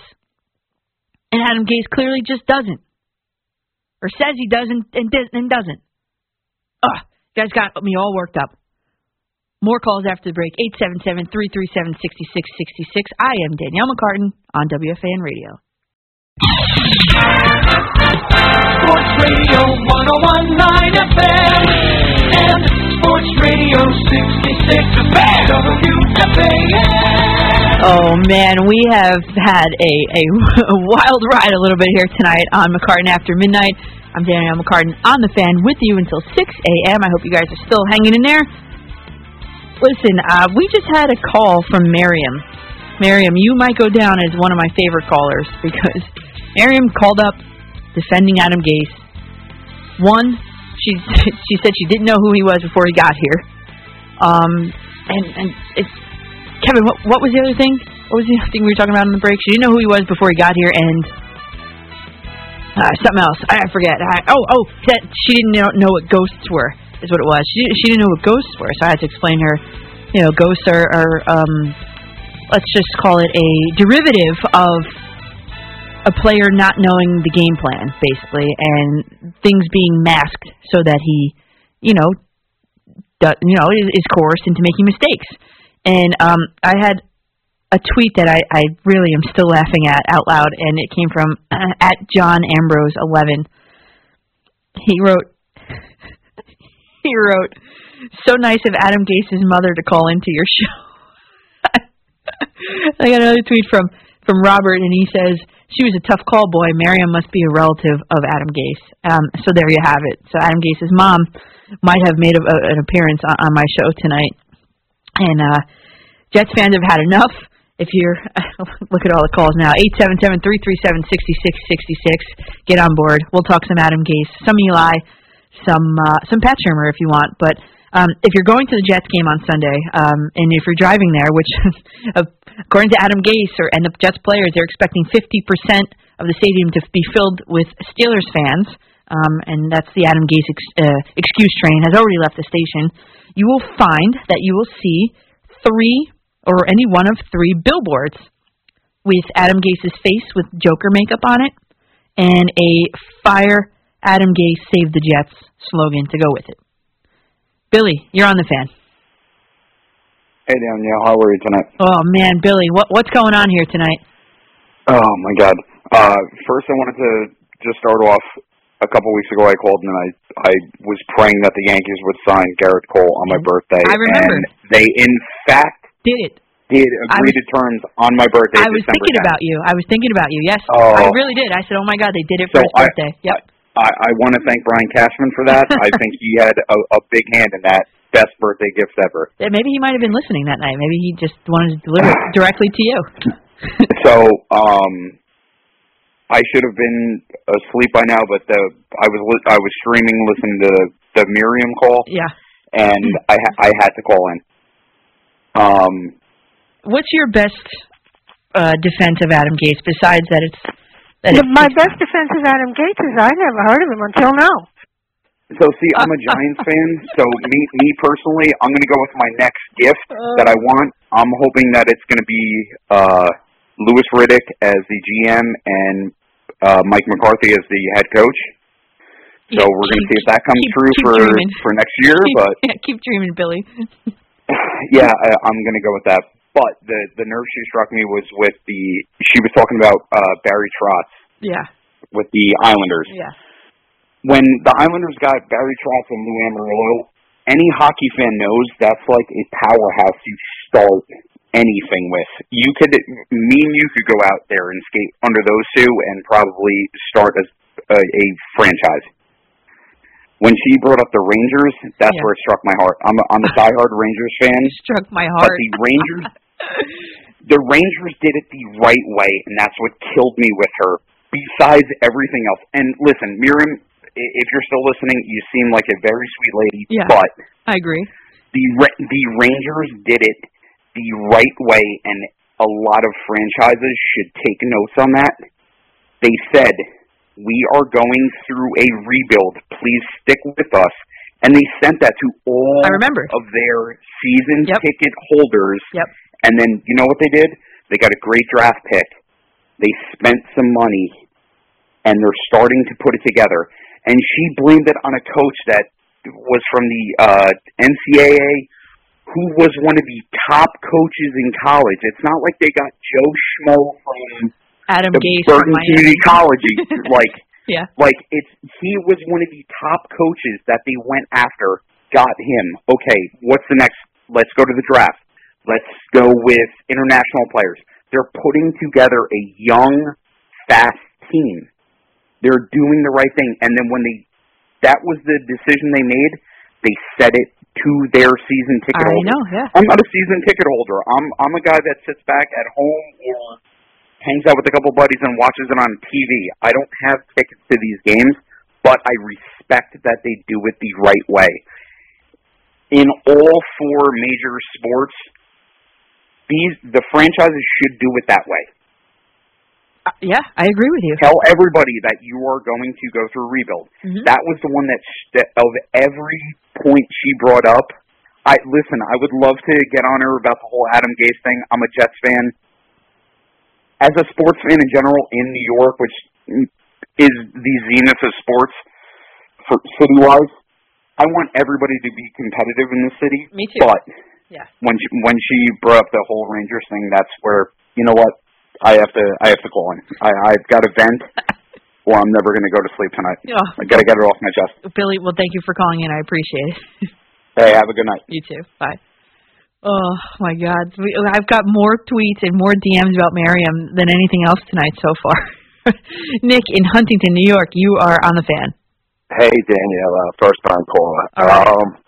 With the conversation, you're not implying that Jason Garrett's a good coach, are you? No, I'm not. It's just I mean, come on, you know. At 7-7, they're poised to win the NFC East. Yeah, but they should be, like, you're talking about the Islanders and these rebuilds. The Cowboys are young. It's their time. And he's horrible. Just going back to the Cats game with Dez, he's horrible. Okay, he needs to go. Anybody on this station, everybody, he's the worst. And I just want him gone. But they can make a run. I think they can make a run. And this coach though, I don't know. It's all about him. I don't know. I think why would they? Chris Sims was saying today. He was saying today how they're top 5 in offense, top 7 in defense. It's all management. I mean, did everybody see the New Orleans game this year? The New England game. I would have fired him after the Buffalo game. George Steinbrenner fires him. See you later. Yeah. You know what I mean? Yep. So you kind of sound like you're implying that he was a good coach. No. That's what I'm calling. No, not at all. What do you think of him as a coach? Jason Garrett?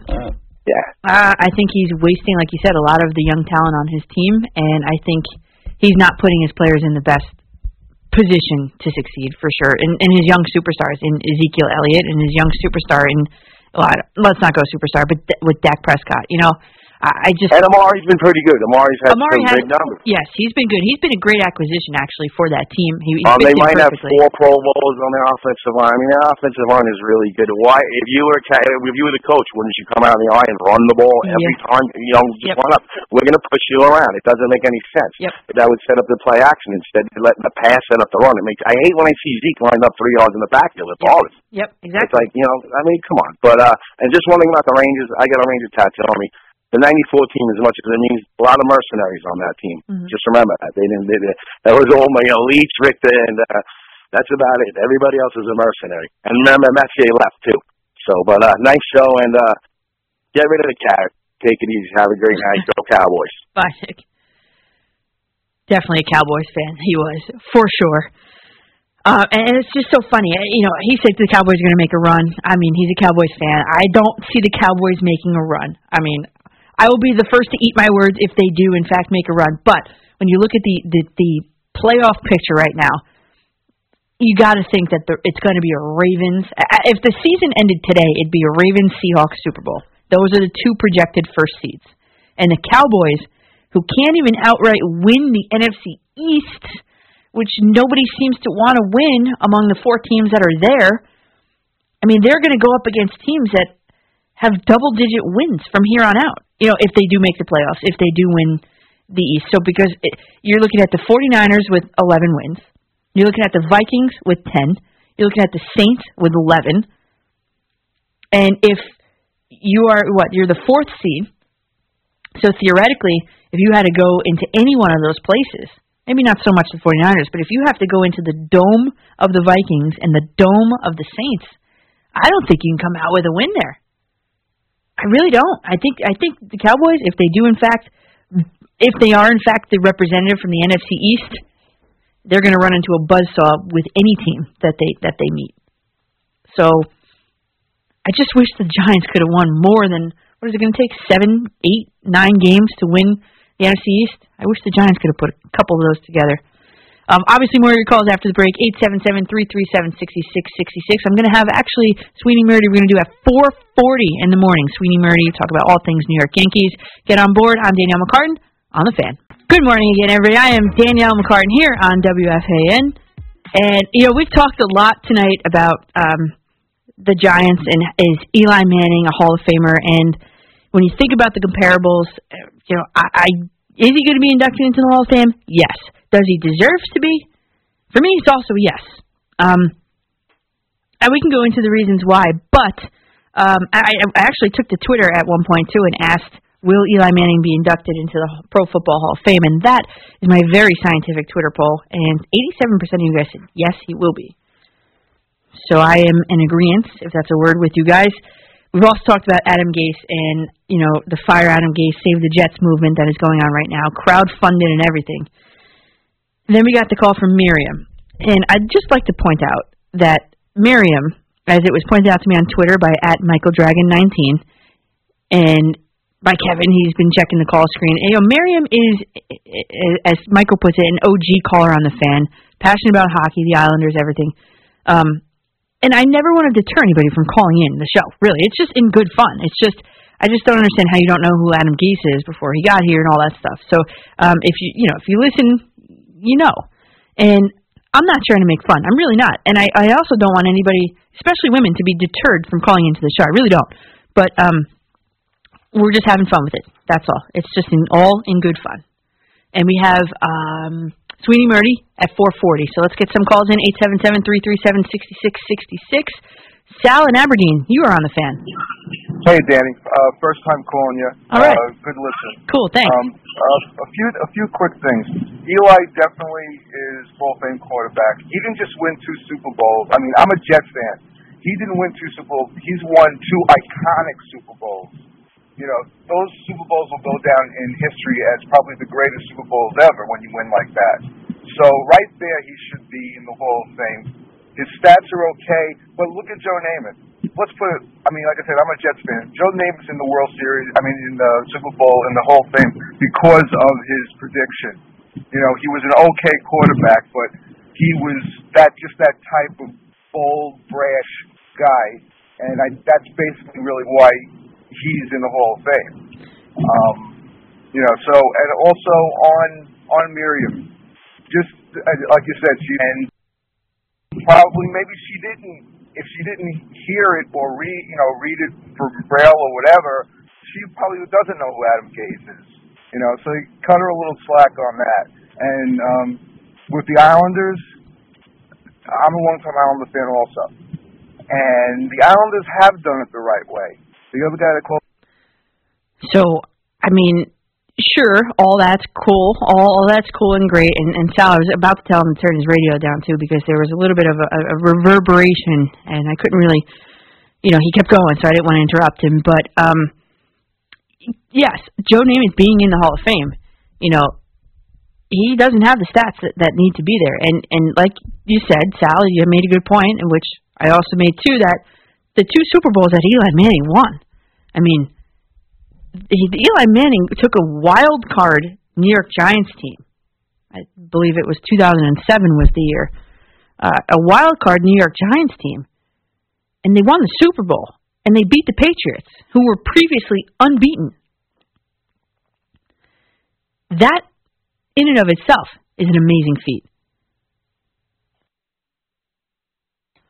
So, that in and of itself, deserves Hall of Fame contention. And we're not talking about, just a good Patriots team. We're talking about the Patriots dynasty teams.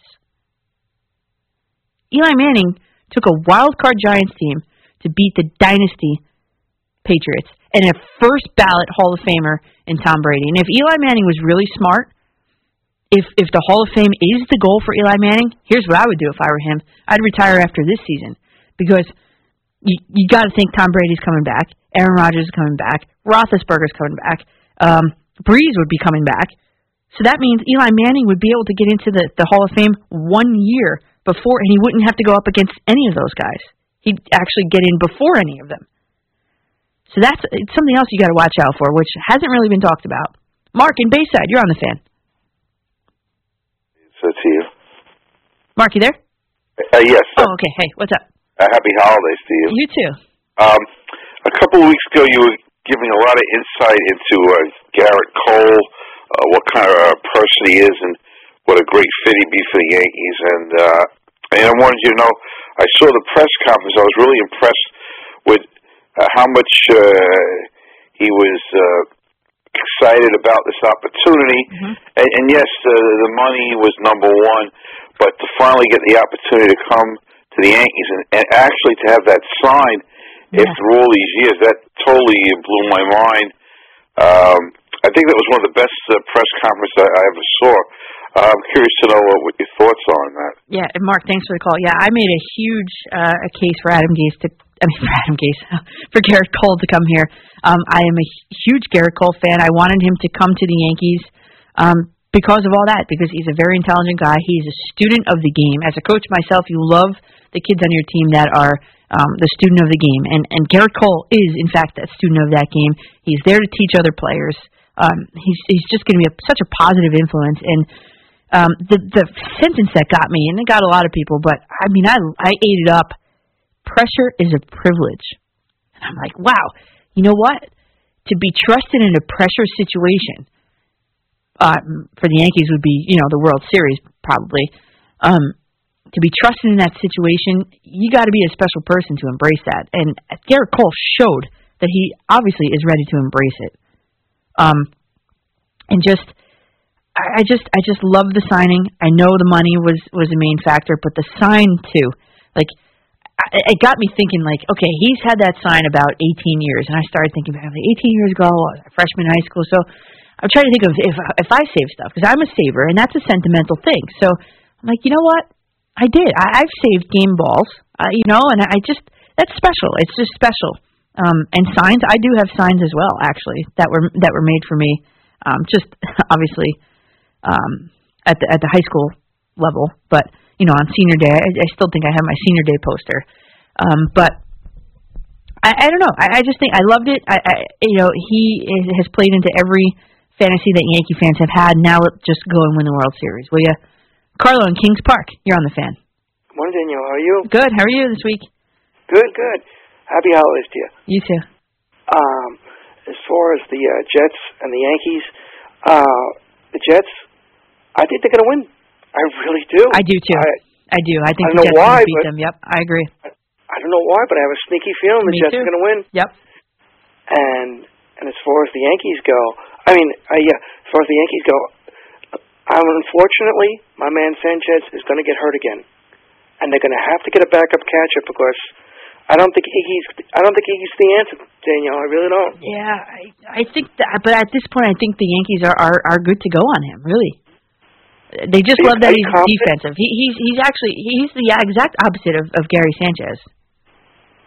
Well, I know he's really good defensively, but the thing is, will they be able to carry it? Will be able to carry a 220 batter if that? Yeah, I do. I think so. I think if it was a situation on the Mets, Carlo, thanks for the call. We're up a little bit against the break here. I think if the situation was on the Mets, reversed, I don't think they'd be able to carry a bat like that. But for the Yankees in that lineup, I do think it'll be fine. Offensively, they'll be fine. Stuart in Brooklyn, you're on the Fan. Morning, Danielle. Pleasure talking to you. Of course. As always.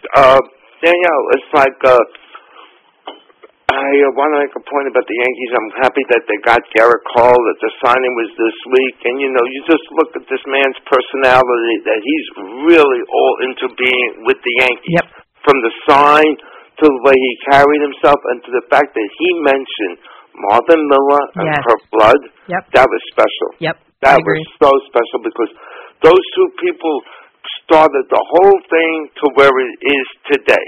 Yep. Marvin Miller and Kurt Blood was the first one to test it, and he paid tribute to them, which was, you don't see many players pay tribute to those guys. Right. Not enough. And getting to the Jets, Adam Gase, look, I know Miriam Fuller. I've heard her a long time on the Fan, and she's an Islander fan as well as I am an Islander fan. I go back to the days of Mike Bossy and of the whole crew. Sure. I get it. Yep. And, she didn't know who Adam Gase was, whatever. But you know what? Whatever. Adam Gase looks like a deer in lost in the headlights. Yeah. And he does. He doesn't look like a man who's going to be able to lead Sam Darnold to somewhere where he should be. Mm-hmm. But as far as firing him, that would mean, you could fire Adam Gase because Joe Douglas was appointed and he inherited Adam Gase. Yep. And I would see Joe Douglas making a very, very good choice as a head coach. But as for the Jets, they don't go do that. They don't do that. They let the previous GM, but this would be a good thing for them if they did. And as far as Pat Shermer goes, he should have been gone. He should have been gone like after the fifth or sixth game of this year. He looks lost totally. As far as Gettleman goes, I would keep Gettleman because he's made a couple of good draft picks. He's worked on a couple of things, but you have to give him another. I would give him another shot. And Joe Douglas definitely, he's got to stay. He knows what he's talking about. Yep. And Stuart, thanks for the call. Yeah, Joe Douglas has to stay, of course. I would love to see what the next draft class is going to be with him. And Greg Williams might be the easy slide over for a head coach for the Jets. To create not so much turnover, not so much turmoil. And again, we are talking about teams that have not yet fired their head coaches. So I really don't want to go down that path and who's going to be replacing who, because for all we know, they could both be back next year. I do think Gettleman should be back. The only problem I have with Gettleman is the fact, about the free agent money spending. That's the only thing that bothers me, bringing Eli back, Leonard back, whatever. But training for Leonard, I should say. But I think his strength is, in fact, in the draft. And I would like to see one more draft class from Dave Gettleman. And coming up right after the other side of this break, we're going to have Sweeney Murdy, who is the New York Yankees beat reporter. We'll have, hopefully, a lot of your questions answered then. So I'm Daniel McCartan on WFAN Radio. Welcome to New York. It's been waiting for you. Welcome to New York. Welcome to New York. It really gives me great pleasure today to publicly and officially welcome Garrett and Amy to our Yankee family. I would just like to say, I'm here. I've always been here.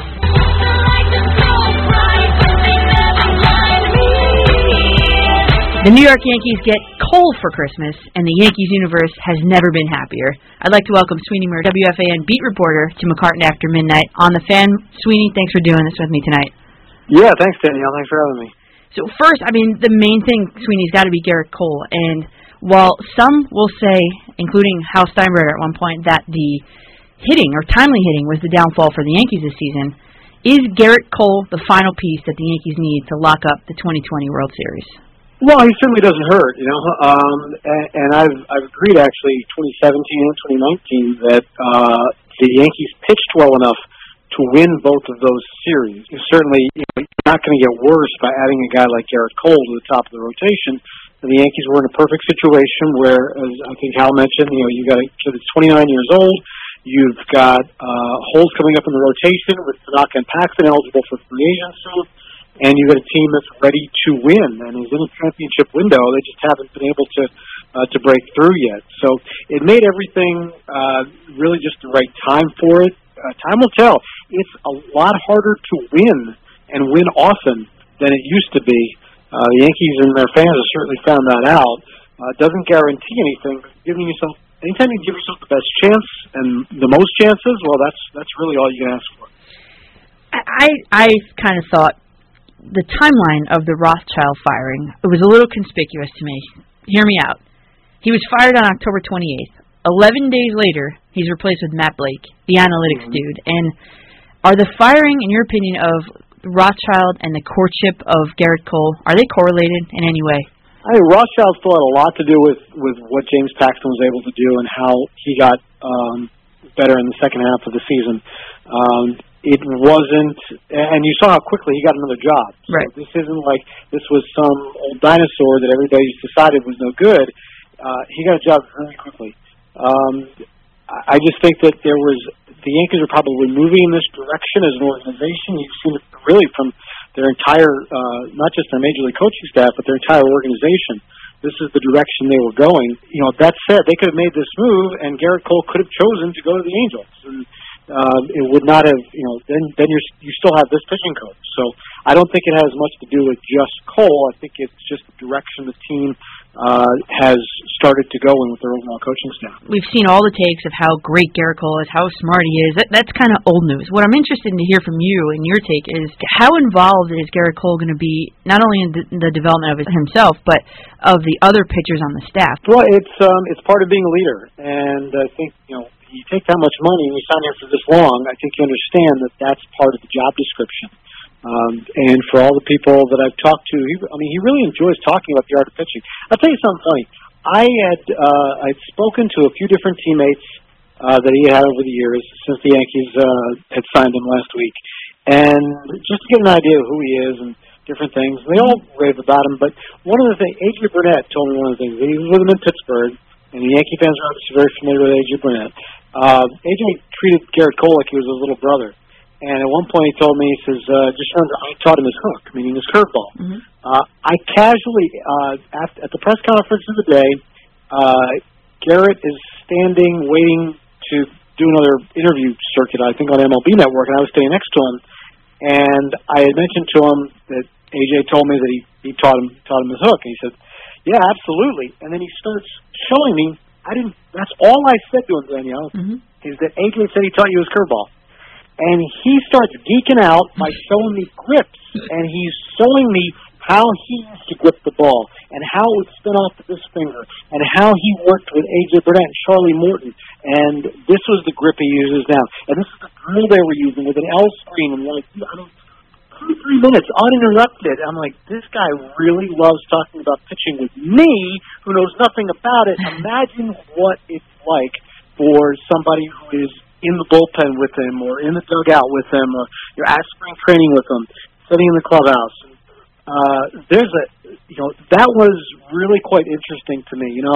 I mean, that was a day that he could have gotten talked out very easily, and he was already talked out, I'm sure, when you're jumping from one interview to the other, as a day like that entails. He totally geeked out by me saying just one thing to him about A.J. Burnett teaching him his curveball, and I think that's the kind of guy he's going to be as far as talking about pitching, and eventually, as we talk to other people, teaching pitching. Yeah, that's a pretty cool story. Now, here's a question. This is just, maybe you know, maybe you don't, but is there any word on how much Garrett Cole paid Luke Voigt for that 45? No, I don't. Those are usually some pretty good transactions. I'm sure. I think the one that always sticks out to me, I don't know why, but Bobby Abreu came over to the Yankees, and his former manager was a coach with the Phillies, was a coach of the Yankees, Larry Bowa. Larry Bowa was wearing his uniform number, and I think Larry got a nice Rolex out of the deal. Wow. So yeah, I mean, there are ways to make those transactions work for both parties, and I'm sure. Listen, Luke didn't want to tell anybody what the price was, but if we're paying attention to what he's wearing or what he's driving or something like that on his way into Tampa in February, maybe we'll figure it out. So, and here's a question. I'm just thinking, I know this is way far ahead of the time, but the thought creeped into my mind. I want to get your take now.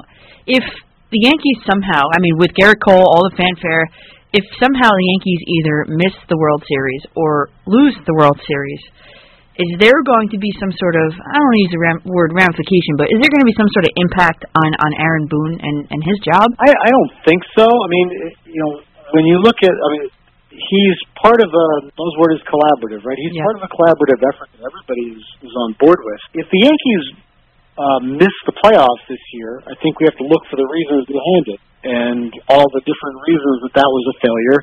And if it's directly linked to Aaron Boone, then and I don't know if you can ever really draw that line. Right. Usually it's a pattern of losing or a pattern of something else that you're ready to make a change. Aaron Boone, I believe, has one more year, a club option year left on his contract after this. There is no reason to think after 2 years the Yankees are considering a change. So if next year ends with making the playoffs or not winning the World Series, I don't know that that's something that you directly attribute to the manager and say, need a change. Right. I don't think that's the way the Yankees, especially if you look at the stability the Yankees have had the last few years, I don't think they envision that at all. If they are a good team, a contending team, and lose for just baseball reasons and don't win a World Series for a few more years, I don't necessarily see that as equating anything that would make them make a change at that position. It just doesn't seem to fit in with how they run the organization right now. Right, and we're talking with Sweeney Murdy here on WFAN. And Sweeney, the rest of the team now, Cole aside, you're looking at an infield of, let's go right to left, Voit, LeMahieu, Torres, Urshela. And I think, in my opinion, losing Didi Gregorius, I think they are defensively fine, but how are the Yankees going to plan to replace his lefty bat and get on base, attitude? He's got a little pop in his bat, too. How are they going to kind of, I don't know, blend that into the lineup, the missing hole? There's some questions. I mean, that's a good lineup right now, but you look at all the time that Voit has missed, you certainly need an option at first base. Mm-hmm. You look at Miguel Andujar right now, and him coming back from injury. Where does he fit in? You can't use up the DH spot too much because you're probably looking at Giancarlo Stanton holding that spot.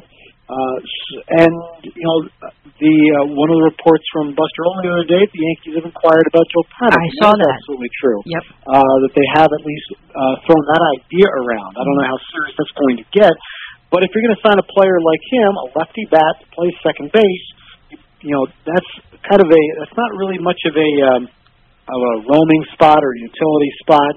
You're probably looking to give him a significant number of bats if you want to lure him here to play. Right. So that moves LeMahieu into the all-around spot again, first, third, and that puts Voit, Urshela, and Andujar and LeMahieu all in this little cluster again to figure out who gets the most playing time. I don't think there's a perfect solution for it right now, but you do know they need some backups at certain spots and feel comfortable there. Defensively, I still felt like Gleyber Torres was a little inconsistent at second base, and I don't know, how quickly he can make that, just make that change and get over to shortstop and make sure that there aren't, there were just little things where you're like, oh, he forgot to cover the bag there, right? Or wow, he almost threw that away. Even if it wasn't errors, just little lapses that you said, that's still a young player. He's immensely talented, and for the most part of course, 162 games, you're gonna love what you got there. But he's still a growing player, I think. And Luke Voigt at first base, we have to see a full year. And defensively, you want him to improve or have a better defensive option over there. So there's certainly some questions left as they try to figure out what the most efficient and I guess the best infield alignment for them is going to be.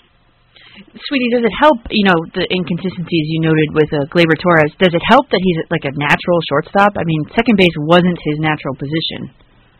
It might. I think I think a lot of it was more just being a young player, and he's going to be asked to step up now. He's been an all-star. He's a star player in New York. This is he's still super young. He just turned 23, but you're going to be asking him to just take on the bigger role. He's not just a young kid anymore. If the Yankees are going to go far, he's going to be a big part of it. So asking him to step up and just and really step into those star shoes, that's what he's going to have to do. You used the word cluster before. That's a great word. There's a cluster somewhat at third base going on because you got Urshela and Andujar. It's Urshela's job to lose, as we've seen, but Andujar is kind of like a wild card to me. And how do you see the third base internal competition playing out? Yeah, it's a great question. I don't know the answer to that, Danielle, and I think a lot of it depends on who they consider their backup infield spots and what they're looking for there. I don't, I think a lot of people are like the easy answer is go ahead and just trade one of them now. Trade Andujar. I don't know that you can make that commitment off of Gio Urshela's season as much as you might believe he's capable of repeating that. And, same the other way, after Miguel Andujar had one season and then a lost season with injury, and then getting rid of Urshela is necessarily the best thing. I think you have to keep all your options here. After missing a year, I don't know if the worst thing in the world would be to have Miguel Andujar start the year at AAA. But and that becomes an easier thing to say, let's say if he struggles in spring training. But if it's clear in spring training that his shoulder is fine, it's not affecting his hitting at all, well, he's a major league hitter. And,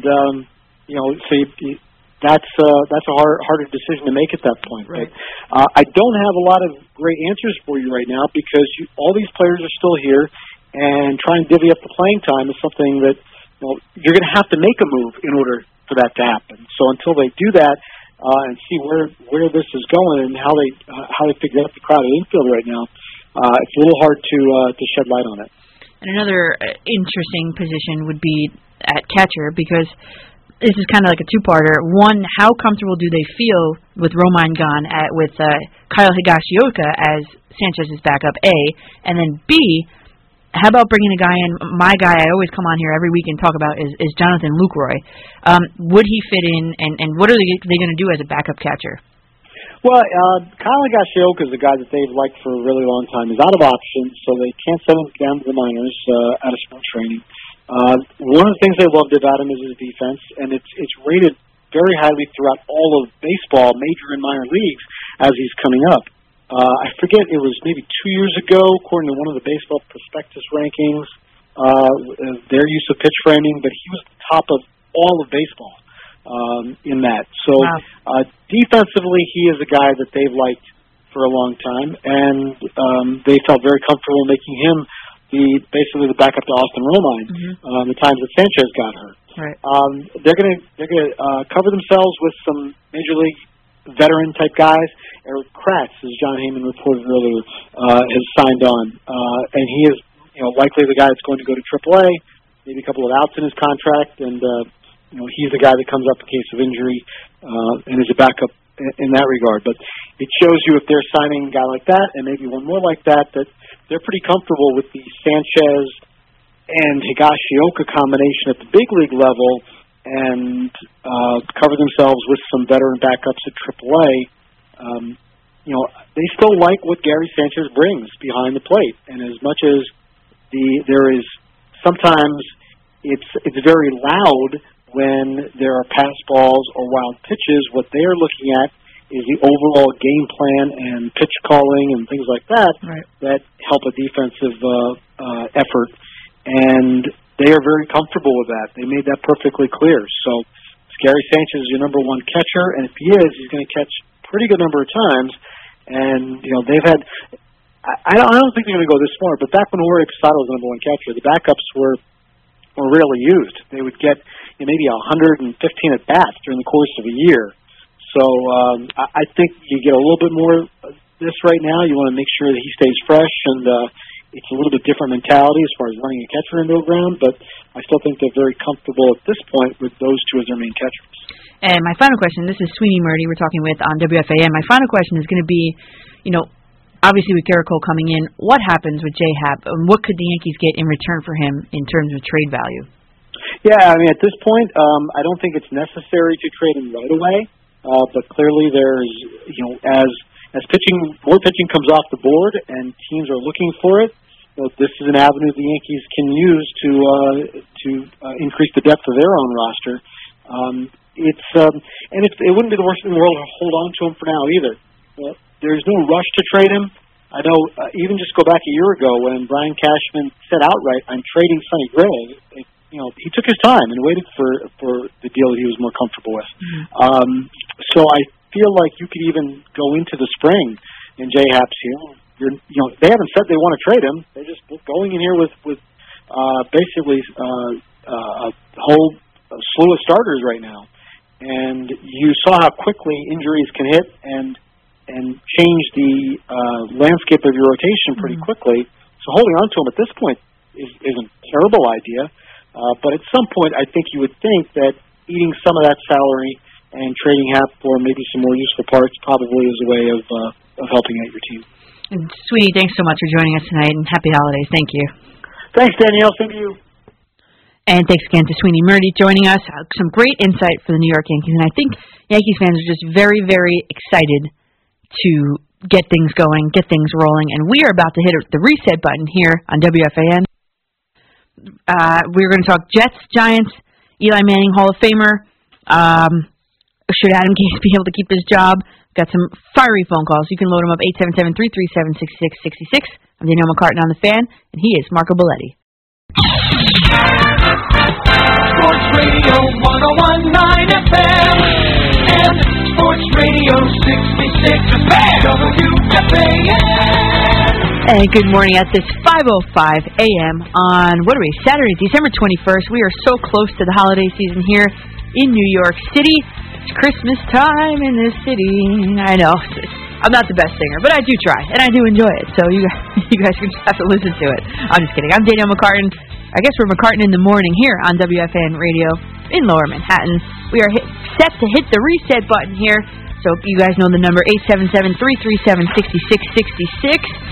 Everything is back on the table like it is the whole entire show, believe me.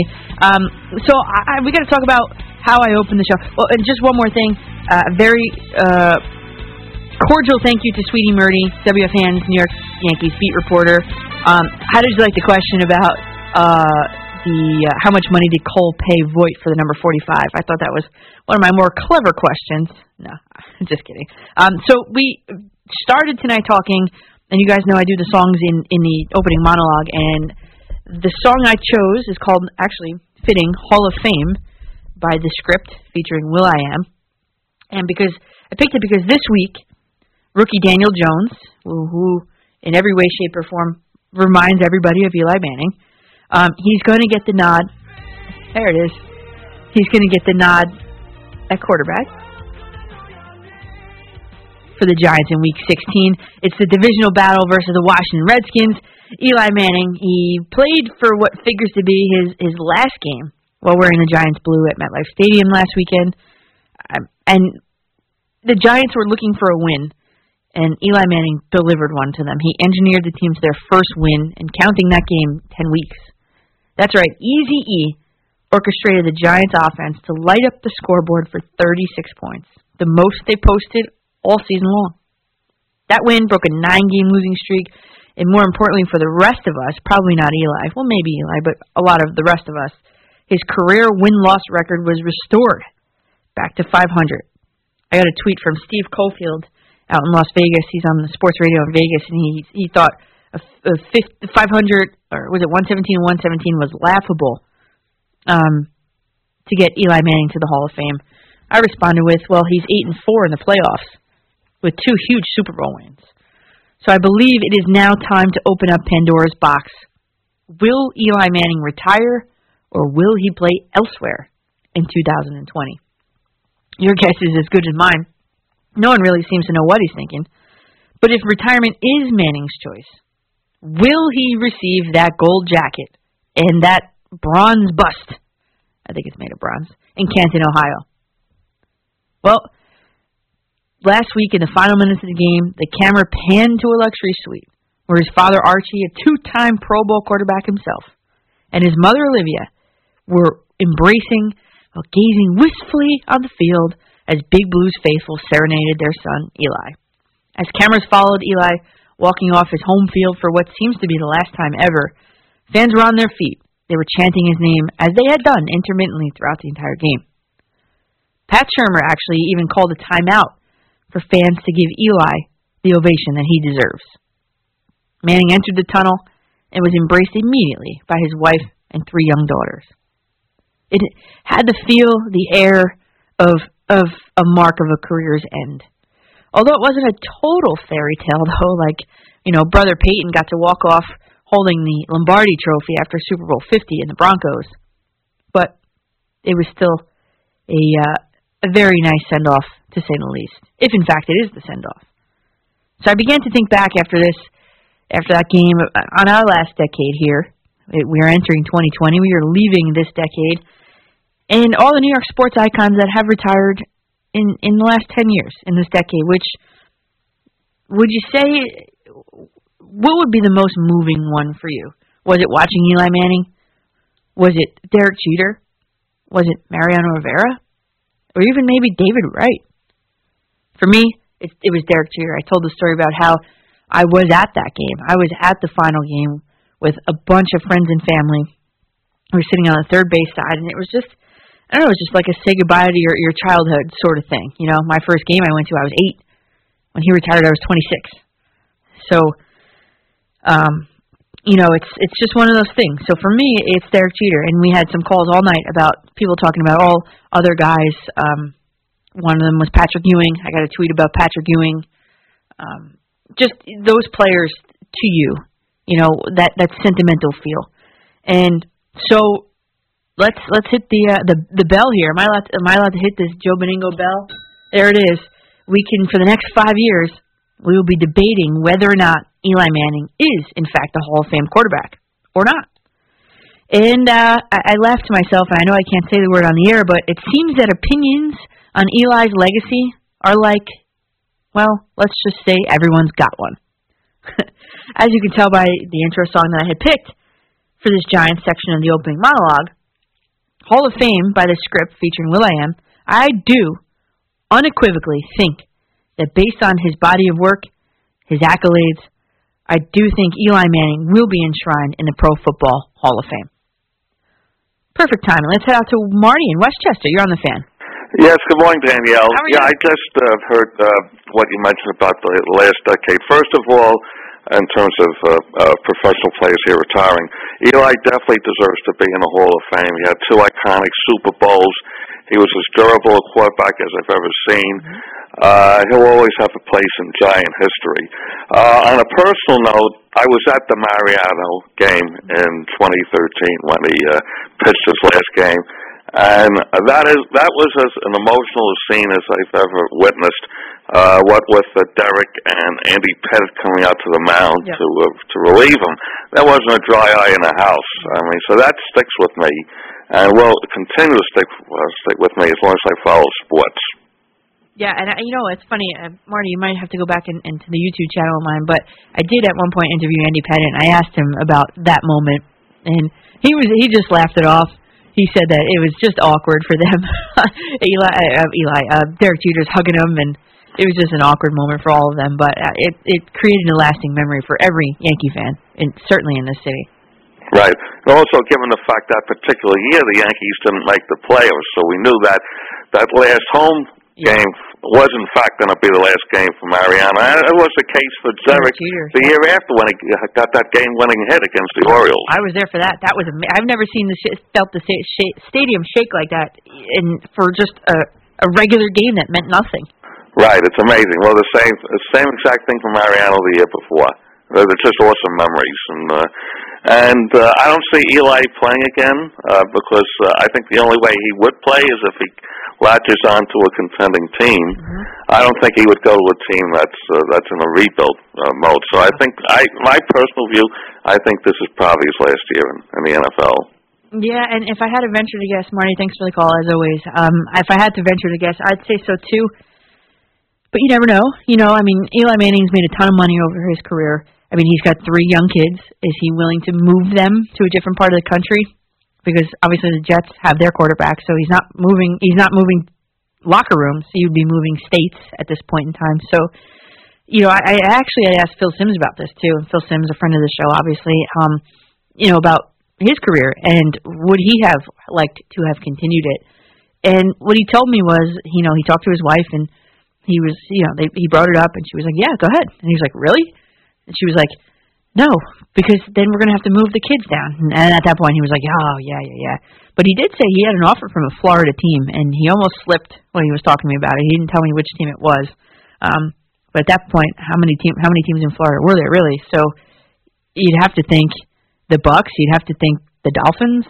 Well, Marino was in his prime with the Dolphins, so it has to be Tampa. Yeah. You would have to think, because Jacksonville wasn't the team yet. Yeah, right. Yep. So has to be the Bucks, yeah. Can you imagine that? Phil Simms on the Buccaneers. Oh, my God. But so in that sense, I think, Eli, the family man, he's got charities here. He does tackle kids cancer here at Hackensack Hospital.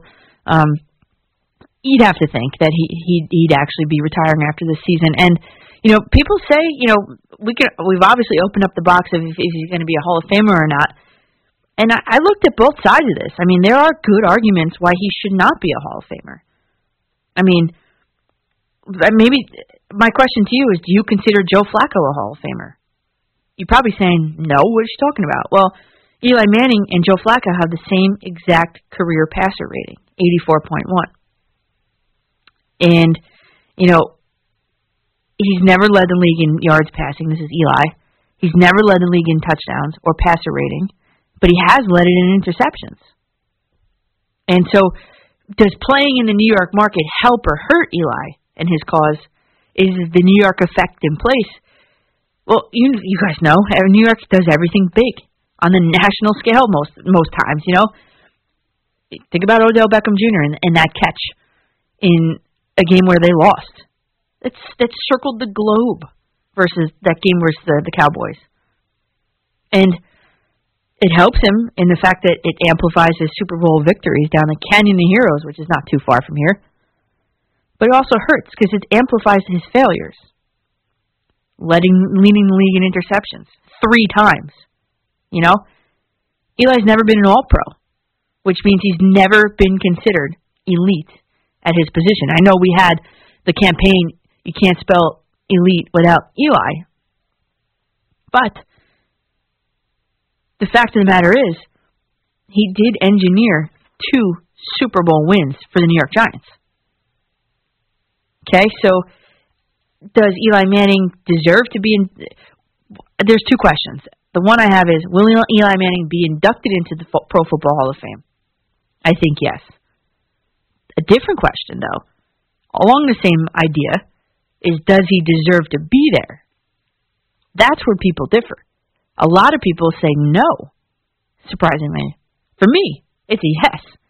You compare him against the guys that are in there already, he's a definite Hall of Famer.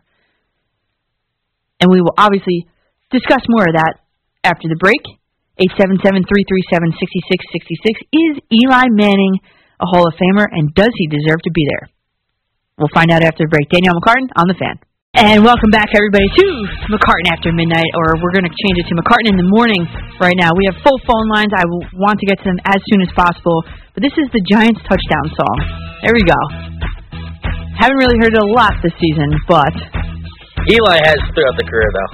Eli has. That's right. And we were talking Eli Manning as a Hall of Famer. And Kevin, I got to tell you, you were doing an excellent job tonight. Really, you are. Oh, well, thank you very much. So we're talking Eli Manning as a Hall of Famer. Now, I think that you got to look at what's already in the Hall of Fame and to compare Eli against those guys. And I think, for me, the two weakest links, the weakest guys in that Hall of Fame are Sonny Jurgensen, and I had to do some research on him, I'll be honest, and actually Joe Namath. And those are two guys that have entered the Hall of Fame with losing records. Joe Namath has 47 more interceptions than touchdowns, which is not a good ratio. And Sonny Jurgensen had more losing seasons, 7, than any other Hall of Fame quarterback, including 4 of his first 5 as a starter. So when you look at these guys, and then you compare Eli Manning to these guys, I mean, Eli's a slam dunk, isn't he? Scott and Glen Cove, what do you think? Eli Manning, no doubt about it, because of these reasons. Just listen to 1 second. Yeah. He is known. I am a driver for a car service in the city. Mm-hmm. So every time I have people in the car that are from, like, Boston, I always ask them, well, like, what New York person do you hate? You know who they all say? Eli Manning, because he beat Tom Brady twice and made an undefeated team go 18-1. Yep. He's absolutely Hall of Fame. Also longevity. How long did our new quarterback play before he got injured? Yeah, you're how right. long? And then how many games did Eli play? How many in a years? row? How many years? Years. Yeah. Years. Yep. He is no doubt about it. You know what? The 500 record's the 500 record, but whatever. He is Hall of Fame. The playoff record, you can never take that away from him. 8-4, 2 Super Bowls. 1 with a wild card team, by the way. I'm sure you know. 1 with a wild card team, absolutely. In the games, who he beat? Brett Favre. Yeah. He beat Brett Favre in Green Bay. Mm-hmm. Remember that game? That was the freezing cold game, right? Mr. Brett Favre remembers it. That was an unbelievable game. That was the freezing. That was so cold. Remember Tom Coughlin turned like his face almost fell off? Yep. Fell off. Yeah, he had bad frostbite. Yeah, I remember that. Yep. That is Eli. I have an autographed picture of Lawrence Tynes nailing that field goal upstairs in my house. I have that one. Absolutely. Yeah. Yep. So, Scott, thanks for the call. I appreciate it. And you know, Eli can't be held accountable for, you know, some management shortfalls, to be honest. I mean, right now, there's no defense on that team. That's not Eli Manning's fault. You know, so that one giant loss is a resounding win for Eli Manning and his case for the Hall of Fame. Tom in Smithtown, you're on The Fan. Hi, Danielle. Thanks for taking my call. I wanted to, weigh in on the whole Eli thing. In full disclosure, I'm not a Giant fan. I'm a Jet fan. But I'm not a homer. If a guy is good on another team, I'll say it. And if a guy on my team stinks, I'll say it. So your verdict on your verdict on Eli is? I don't think he's a Hall of Famer. And I'll tell you why. I think. I think he'll get in because of the streak, his durability, and he's going to have the numbers, and of course the 2 Super Bowls. But my thing is, other than the 2 Super Bowl runs, he really hasn't done much. I mean, he had a lot of bad years. I know he led the league in interceptions at least once. 3 times. I should have done my homework. It was 3 times. Yep. And, like guys like Elway and Marino and guys like that, they never did that. And I don't think he was the kind of quarterback that kept defensive coordinators up at night. And I don't know. I think he'll get in. I mean, he's going to have the numbers, but we live in a passing league right now. I mean, everyone gets 4,000 yards a season now. But I think he'll get in. But I think he's borderline. I think his last name has something to do with it also. I know that may sound a little nutty, but, you know, if his name was Eli Smith, I don't know if he would get in, but I think it being a Manning helps him. Mm-hmm. And, you know, that's my take on it. And as far as Namath does not belong in the Hall of Fame. He's in the Hall of Fame because of the whole Broadway Joe thing and the merger from, you know, the AFC and all that. But he is But there. he had a lot of bad years. He had a lot of bad games. I mean, I read an autobiography about him, and I mean, the guy had a lot of games where he threw 5 picks and had like 120 yards. You know, it's I don't think he belongs in either, and I'm a Jets fan. Yeah. But that's my take on Eli.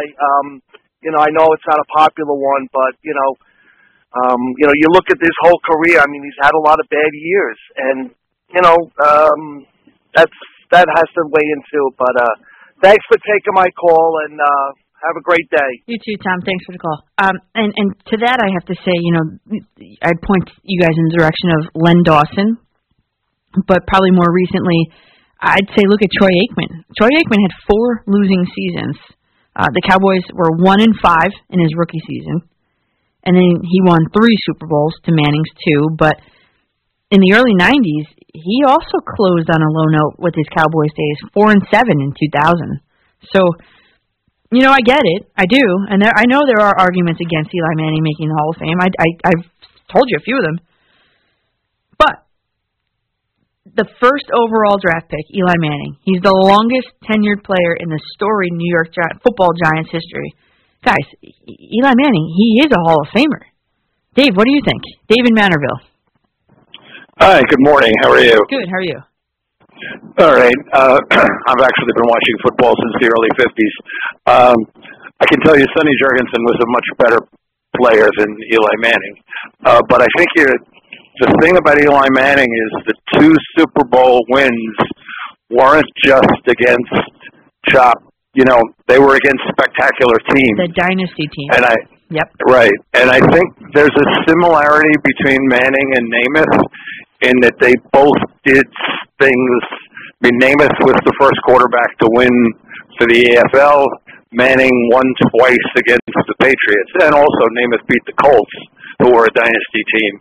But overall, the one thing I never liked about Manning was I never saw him as making other players around him better, like a Peyton Manning. Peyton Manning's problem was that he always made his team 12-4, even though they weren't that good, and then they'd lose in the playoffs, and everybody would blame him.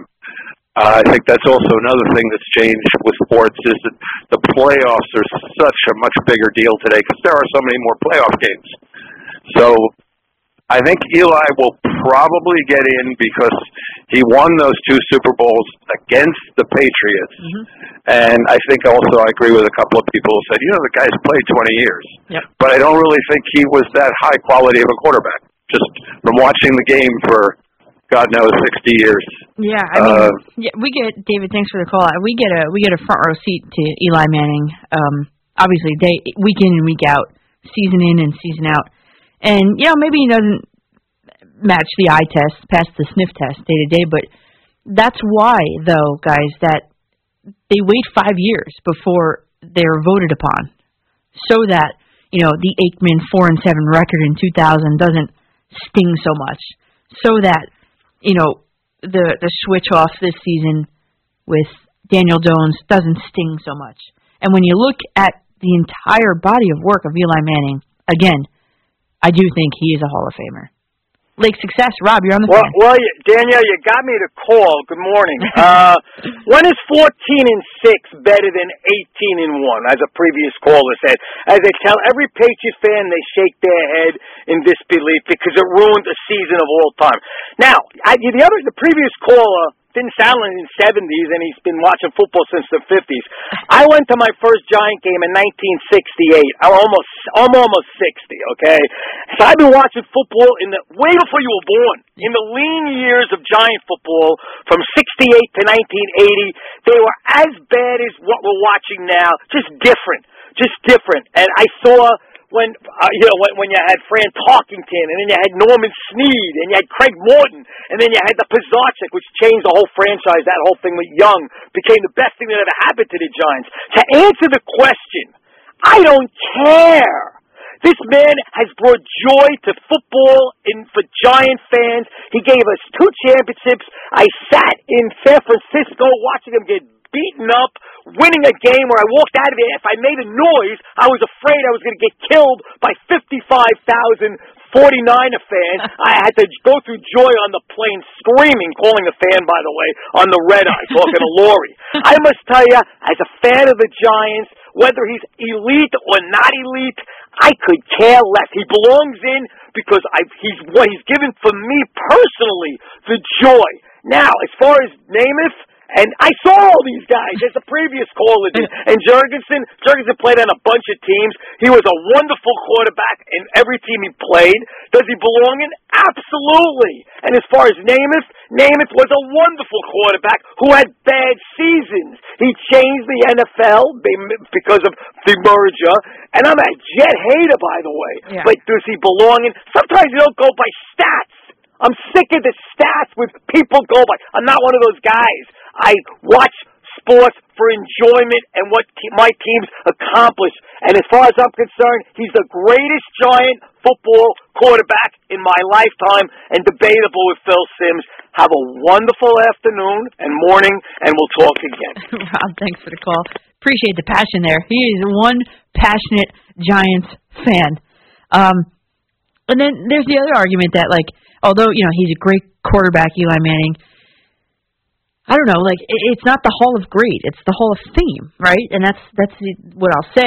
And no, I didn't get to see Sonny Jurgensen play. No, I didn't get to see Joe Namath play, but I got to see Eli Manning play. And, while I agree that the stats are somewhat overboard sometimes, and you can kind of bend the stats in anything to kind of fit your narrative, we'll say, there's got to be some sort of qualifications, stats equal Super Bowl wins. I mean, really. So you can use that to justify Super Bowl wins. And there is no hard cut, you need at least 3 Super Bowl wins to get into the Hall of Fame. It's not like that. But Eli Manning has 2 of them. And he's put them up against the dynasty Patriots teams. And you'd be seeing pictures of Tom Brady wearing 8 rings if it wasn't for Eli Manning and his Giants. So for that, the entire NFL should be thankful, I think. More of your calls after the break, 877-337-6666. I'm Danielle McCartan on the Fan. Got Eminem twice in one night, Kevin. I like it. So I am Danielle McCartan here on the Fan in our final home stretch till 6 a.m. Where is it? It's Richard Neer coming up next, correct? Yeah, Richard Neer is up next at 6 with you guys. And we are embroiled in a conversation about Eli Manning. Should he and will he be inducted into the Pro Football Hall of Fame? And I think what we keep forgetting is the fact that those 2 Super Bowl wins that he had, he was the MVP of both of them. And Al from Paramus tweeted me, and he said, the only other thing I want to point out as a Patriots fan is that the Patriots now have gone on to win 3 more Super Bowls. That could work in 2 ways. I mean, you could use that as an argument to say, that's how good they really are and were, and that Eli beat them. And my recommendation, Eli, if you are listening, is the following. And if you wanted to tweet me, it's at Coach MCCARTAN. You don't have that? It's Facebook.com/Coach McCartan. Same thing. My advice to Eli, if you're up at 5:43 in the morning, Eli, is that I think that if you're deciding, if I can help you decide on what you're going to be doing, I would say hit retirement. Because if your end goal is to get into the Hall of Fame, you don't want to be doing it in the same year as guys like Brady, who's probably the best quarterback pretty much ever to play the game. I know there's Montana and whatever, but Tom Brady's in the top, let's say, 1, 2, or 3 quarterbacks to ever play the game. So you don't want to go in his class. You don't want to go in Aaron Rodgers' class. You don't want to go in Drew Brees' class. And I'm missing one. I know I'm missing one. But what I'm saying is get out now because they have to wait 5 years, another year in addition to you. So if you get out now, you're eligible in 5 years. None of them, in my opinion, are going to be retiring in this year. So at least you'll have a year of eligibility a leg up on them. Let's go to Justin, Dobbs Ferry. You're on the Fan. I think you left out Rivers and Roethlisberger. Roethlisberger, definitely. Rivers is debatable. We can have that conversation another day. But yeah, Roethlisberger, thank you. So yes, Eli is a Hall of Famer. Yes, Eli will be a Hall of Famer. I think there are certain intangibles. You talk about, you can say, well, this guy has the most touchdown passes, this guy won the most games, this guy's got the most yards, but there are other things that will get you into the Hall of Fame, and if you've played an integral part in the history of the NFL, obviously Eli belongs in the conversation. Well, of course, because he changed the direction of the Patriots franchise. I mean, they could have... No doubt about it. Yeah. But I will say, because I've been listening since the break, and, you talked about Joe Namath, Sonny Jurgensen, and all the other things that these guys do and don't do. But two things. One, in 2008, when Plaxico Burress shot himself, the Giants were 12-1. Giants end up going 12-4 and lose in the playoffs. But I think if they're healthy, Plaxico doesn't shoot himself, you're talking about Eli being a 3-time Super Bowl winner. Mm-hmm. Because the Cardinals were, as good as they were, the Giants beat the Steelers and the Cardinals in 2008 in the regular season. They beat the Steelers 21-14 in October, and they beat the Cardinals 37-29 in kind of a shootout. And Eli had like 3 touchdowns that day. And I think he was well on his way to solidifying himself as a Hall of Fame quarterback that year. And, they lose Plax. They lose in the playoffs. They make one more run in, was it 2011? I think if you're talking about Eli being a 3-time Super Bowl champion, there's no question he's a Hall of Famer. And I think if Plax doesn't shoot himself, I think the Giants win the Super Bowl that year.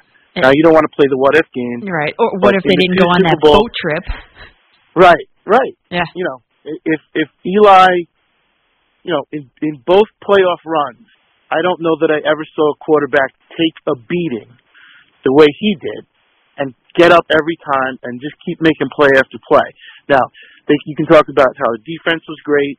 You can talk about the running game. But until those other guys fell in line, Eli was always there was never a problem with Eli. He was never undisciplined, right? He always... Well, there was that thing about the guy takes it on the chin. Yeah, but it was about the one thing about the apparel as passing it off as authentic game use, and it wasn't. There was that one little blip. Fair enough. It's a blip. It's a blip. Mm-hmm. But does the guy have integrity? Does he stand in front of his locker after every game? Does he say all the right things? He never once ever threw anybody under the bus. And I think if you look at after Tom left, and Tom said it when he gave his speech, none of this is your fault. And right. I think Eli's record. Yep. When Tom left the Giants. Yeah. I remember that. Yes. None of this is your fault. Eli, none of this is your fault. I think none of the bad stuff is Eli's fault. I don't think it's his fault that they stunk. He didn't play well, but their offensive line was atrocious. Yeah, they never They addressed. had no running game. Mm-hmm. Their defense didn't play well. Yep. I think he's I've always loved Eli Manning. I loved him when he was at Mississippi. He won big games there. He beat Florida twice, something his brother never did. And obviously he beat Tom Brady in the Super Bowl twice. Yep. When the chips are all in, that guy stood toe to toe with everybody. Yeah, Justin, thanks for the call. I appreciate it. Let's head out to East Rockaway. Mike, you're on the fan. Hey, Danielle. Morning. Morning. The signal's coming in good in Myrtle Beach. All right. Sure. I had a nice chat with Kev. I'll give him a shout out with Barry while I'm waiting on deck. But He's you know what? Giving you a thumbs up and a smile. That's it. All the good. Thank you, Mike. Oh, no problem, Kev. It's funny, Danielle. I tuned in your show when Miriam called. I know you had a lot of tweets. All I can say is, Miriam, good luck to your Islanders. I'm a long-time Jets fan and a Mets fan, and I really can't tell you who the head coach is on the Jets. Oh, my God. Not you. Mike, I'm going to dump you. I'm just kidding. No, just kidding. But it's all good fun, and some of the calls are right on target, But I'll tell you what. Eli, like good caller, last caller. Class act kid, humble. He was a fighter. He went toe-to-toe. And there's no reason in my mind, I'm watching sports over 50 years, that he should be in the Hall of Fame. You can't blame Eli about what's happening with the Giants. maybe the guy who called earlier, the doctor from Lake Successful, maybe he could pinpoint as a longtime Giant fan. Maybe he'll be an assistant GM or something. Everything's wrong with the Giants from A to Z. Yeah. And you know what, Danielle? I'd like to hear you more often overnight, that's for sure. And a shout-out to my man on the On Deck Circle, Richie Neer. Merry Christmas, Danielle. If I don't speak to you, Happy New Year, yada, yada, yada. Mike, you'll be seeing a lot of me over Christmas break. Very good, Danielle. All right, thanks for the call. Appreciate it. Thanks a lot. Okay, we got, 2 more on hold. Jeff, real quick from Fairview, you're on the fan. Hey, Danielle, happy holidays. You too. First of all, Ralph from Lake Success is a great caller. He's tremendous. Yeah, I know, always. Everybody. Yeah, he hates the Jets. I hate the Giants. So we used to go at it, but he's great. He's my favorite caller. Of course, Eli is a Hall of Famer. He definitely beat New England's best team, MVP twice, no offensive line like the other caller said. And let me get to Joe Namath, another Hall of Famer. Come on. He played at Windy Shea Stadium. First quarterback to drove for 4,000 yards. He basically changed the game. Bad knees and all. Even Vince Lombardi at that time, they asked him who's the best quarterback. He said Joe Namath. I mean, 19-point underdogs in the Super Bowl. Basically called his own plays in that Super Bowl. Mm-hmm. I mean, he could read defenses. MVP of that Super Bowl also, but maybe Max Schnell could have got it, but quarterbacks usually get it. And just ask Don Maynard if Namath is the Hall of Famer. That's my proof right there. Jeff, I appreciate the call. Thank you very much. And last one of the night, David, Watertown, Connecticut. You're on the fan. Hey, good morning again. Another longtime Jet fan. Yeah, I just want to disagree with a little bit of a couple previous calls, but I will say Eli, he's definitely a Hall of Famer. I think he's a Hall of Famer by virtue of the 2 Super Bowl wins. If you take those away, he's a good, steady quarterback. Right. But that's what he is. But I think those definitely put him over the top. There's no doubt he will. I think will be and should be in the Hall of Fame. But what I disagree with a couple of these callers are saying they're giving Eli all the credit for all the good things, but when the team doesn't play well, he doesn't get any of the blame. And you got to take some of the blame too, especially when you're the quarterback. The nature, and Eli did that well, but I guess that's just the nature of the quarterback. He never, like the other guy said, he always stood up there. Yep. Stand-up guy. He always answered all the questions. Never said it was anybody else's fault. He always put it on himself. Yep. So he's a class guy all the way. He deserves to be in the Hall of Fame. Giants. Any team should be happy to have a guy play 20 or however long he played and never miss a game. He did everything was asked of him. Yep. And another caller brought up, and David, thanks for the call. I appreciate it. I forgot who it was, but another caller brought up the fact that Eli Manning has really never been injured, never been hurt. And how soon did it take for Daniel Jones to get injured? High ankle sprain, So that's just a testament to Eli Manning's durability through and through. So I think the consensus tonight does match that of my highly, highly scientific Twitter poll that 87% of voters did think that Eli Manning was, in fact, a Hall of Fame quarterback. And I'd have to agree for many of the reasons outlined above and earlier. And you know what? There are some people that are in the minority, and it's okay to have that opinion too, because this is going to be a long-standing debate where people think that he's not a Hall of Famer. And we just had this debate for an entire hour, which is great, and I appreciate that. And I appreciate every single one of your phone calls tonight. Could not have done it without you. It's been fun. It's been a fun 4 hours. Love coming here, as always. Great job to Kevin. Thank you very much for hitting all the music, the breaks and everything. You did a great job. And Marco on the updates. He's already on his way home. Thanks to Sweeney Murdy, WFAN's beat reporter, joining us tonight. We talked about Cole and what the Yankees are doing outside the starting pitching with their lineup, what's to expect coming forward. Some closing math I wanted to do on if you're using Garrett Cole money and Garrett Cole formula, for my 4 hours tonight, I would have made $16,437.60. I wish I could say this for the first time ever. See you tomorrow night, 3 to 6. Sports Radio 66, the fan, WFAN.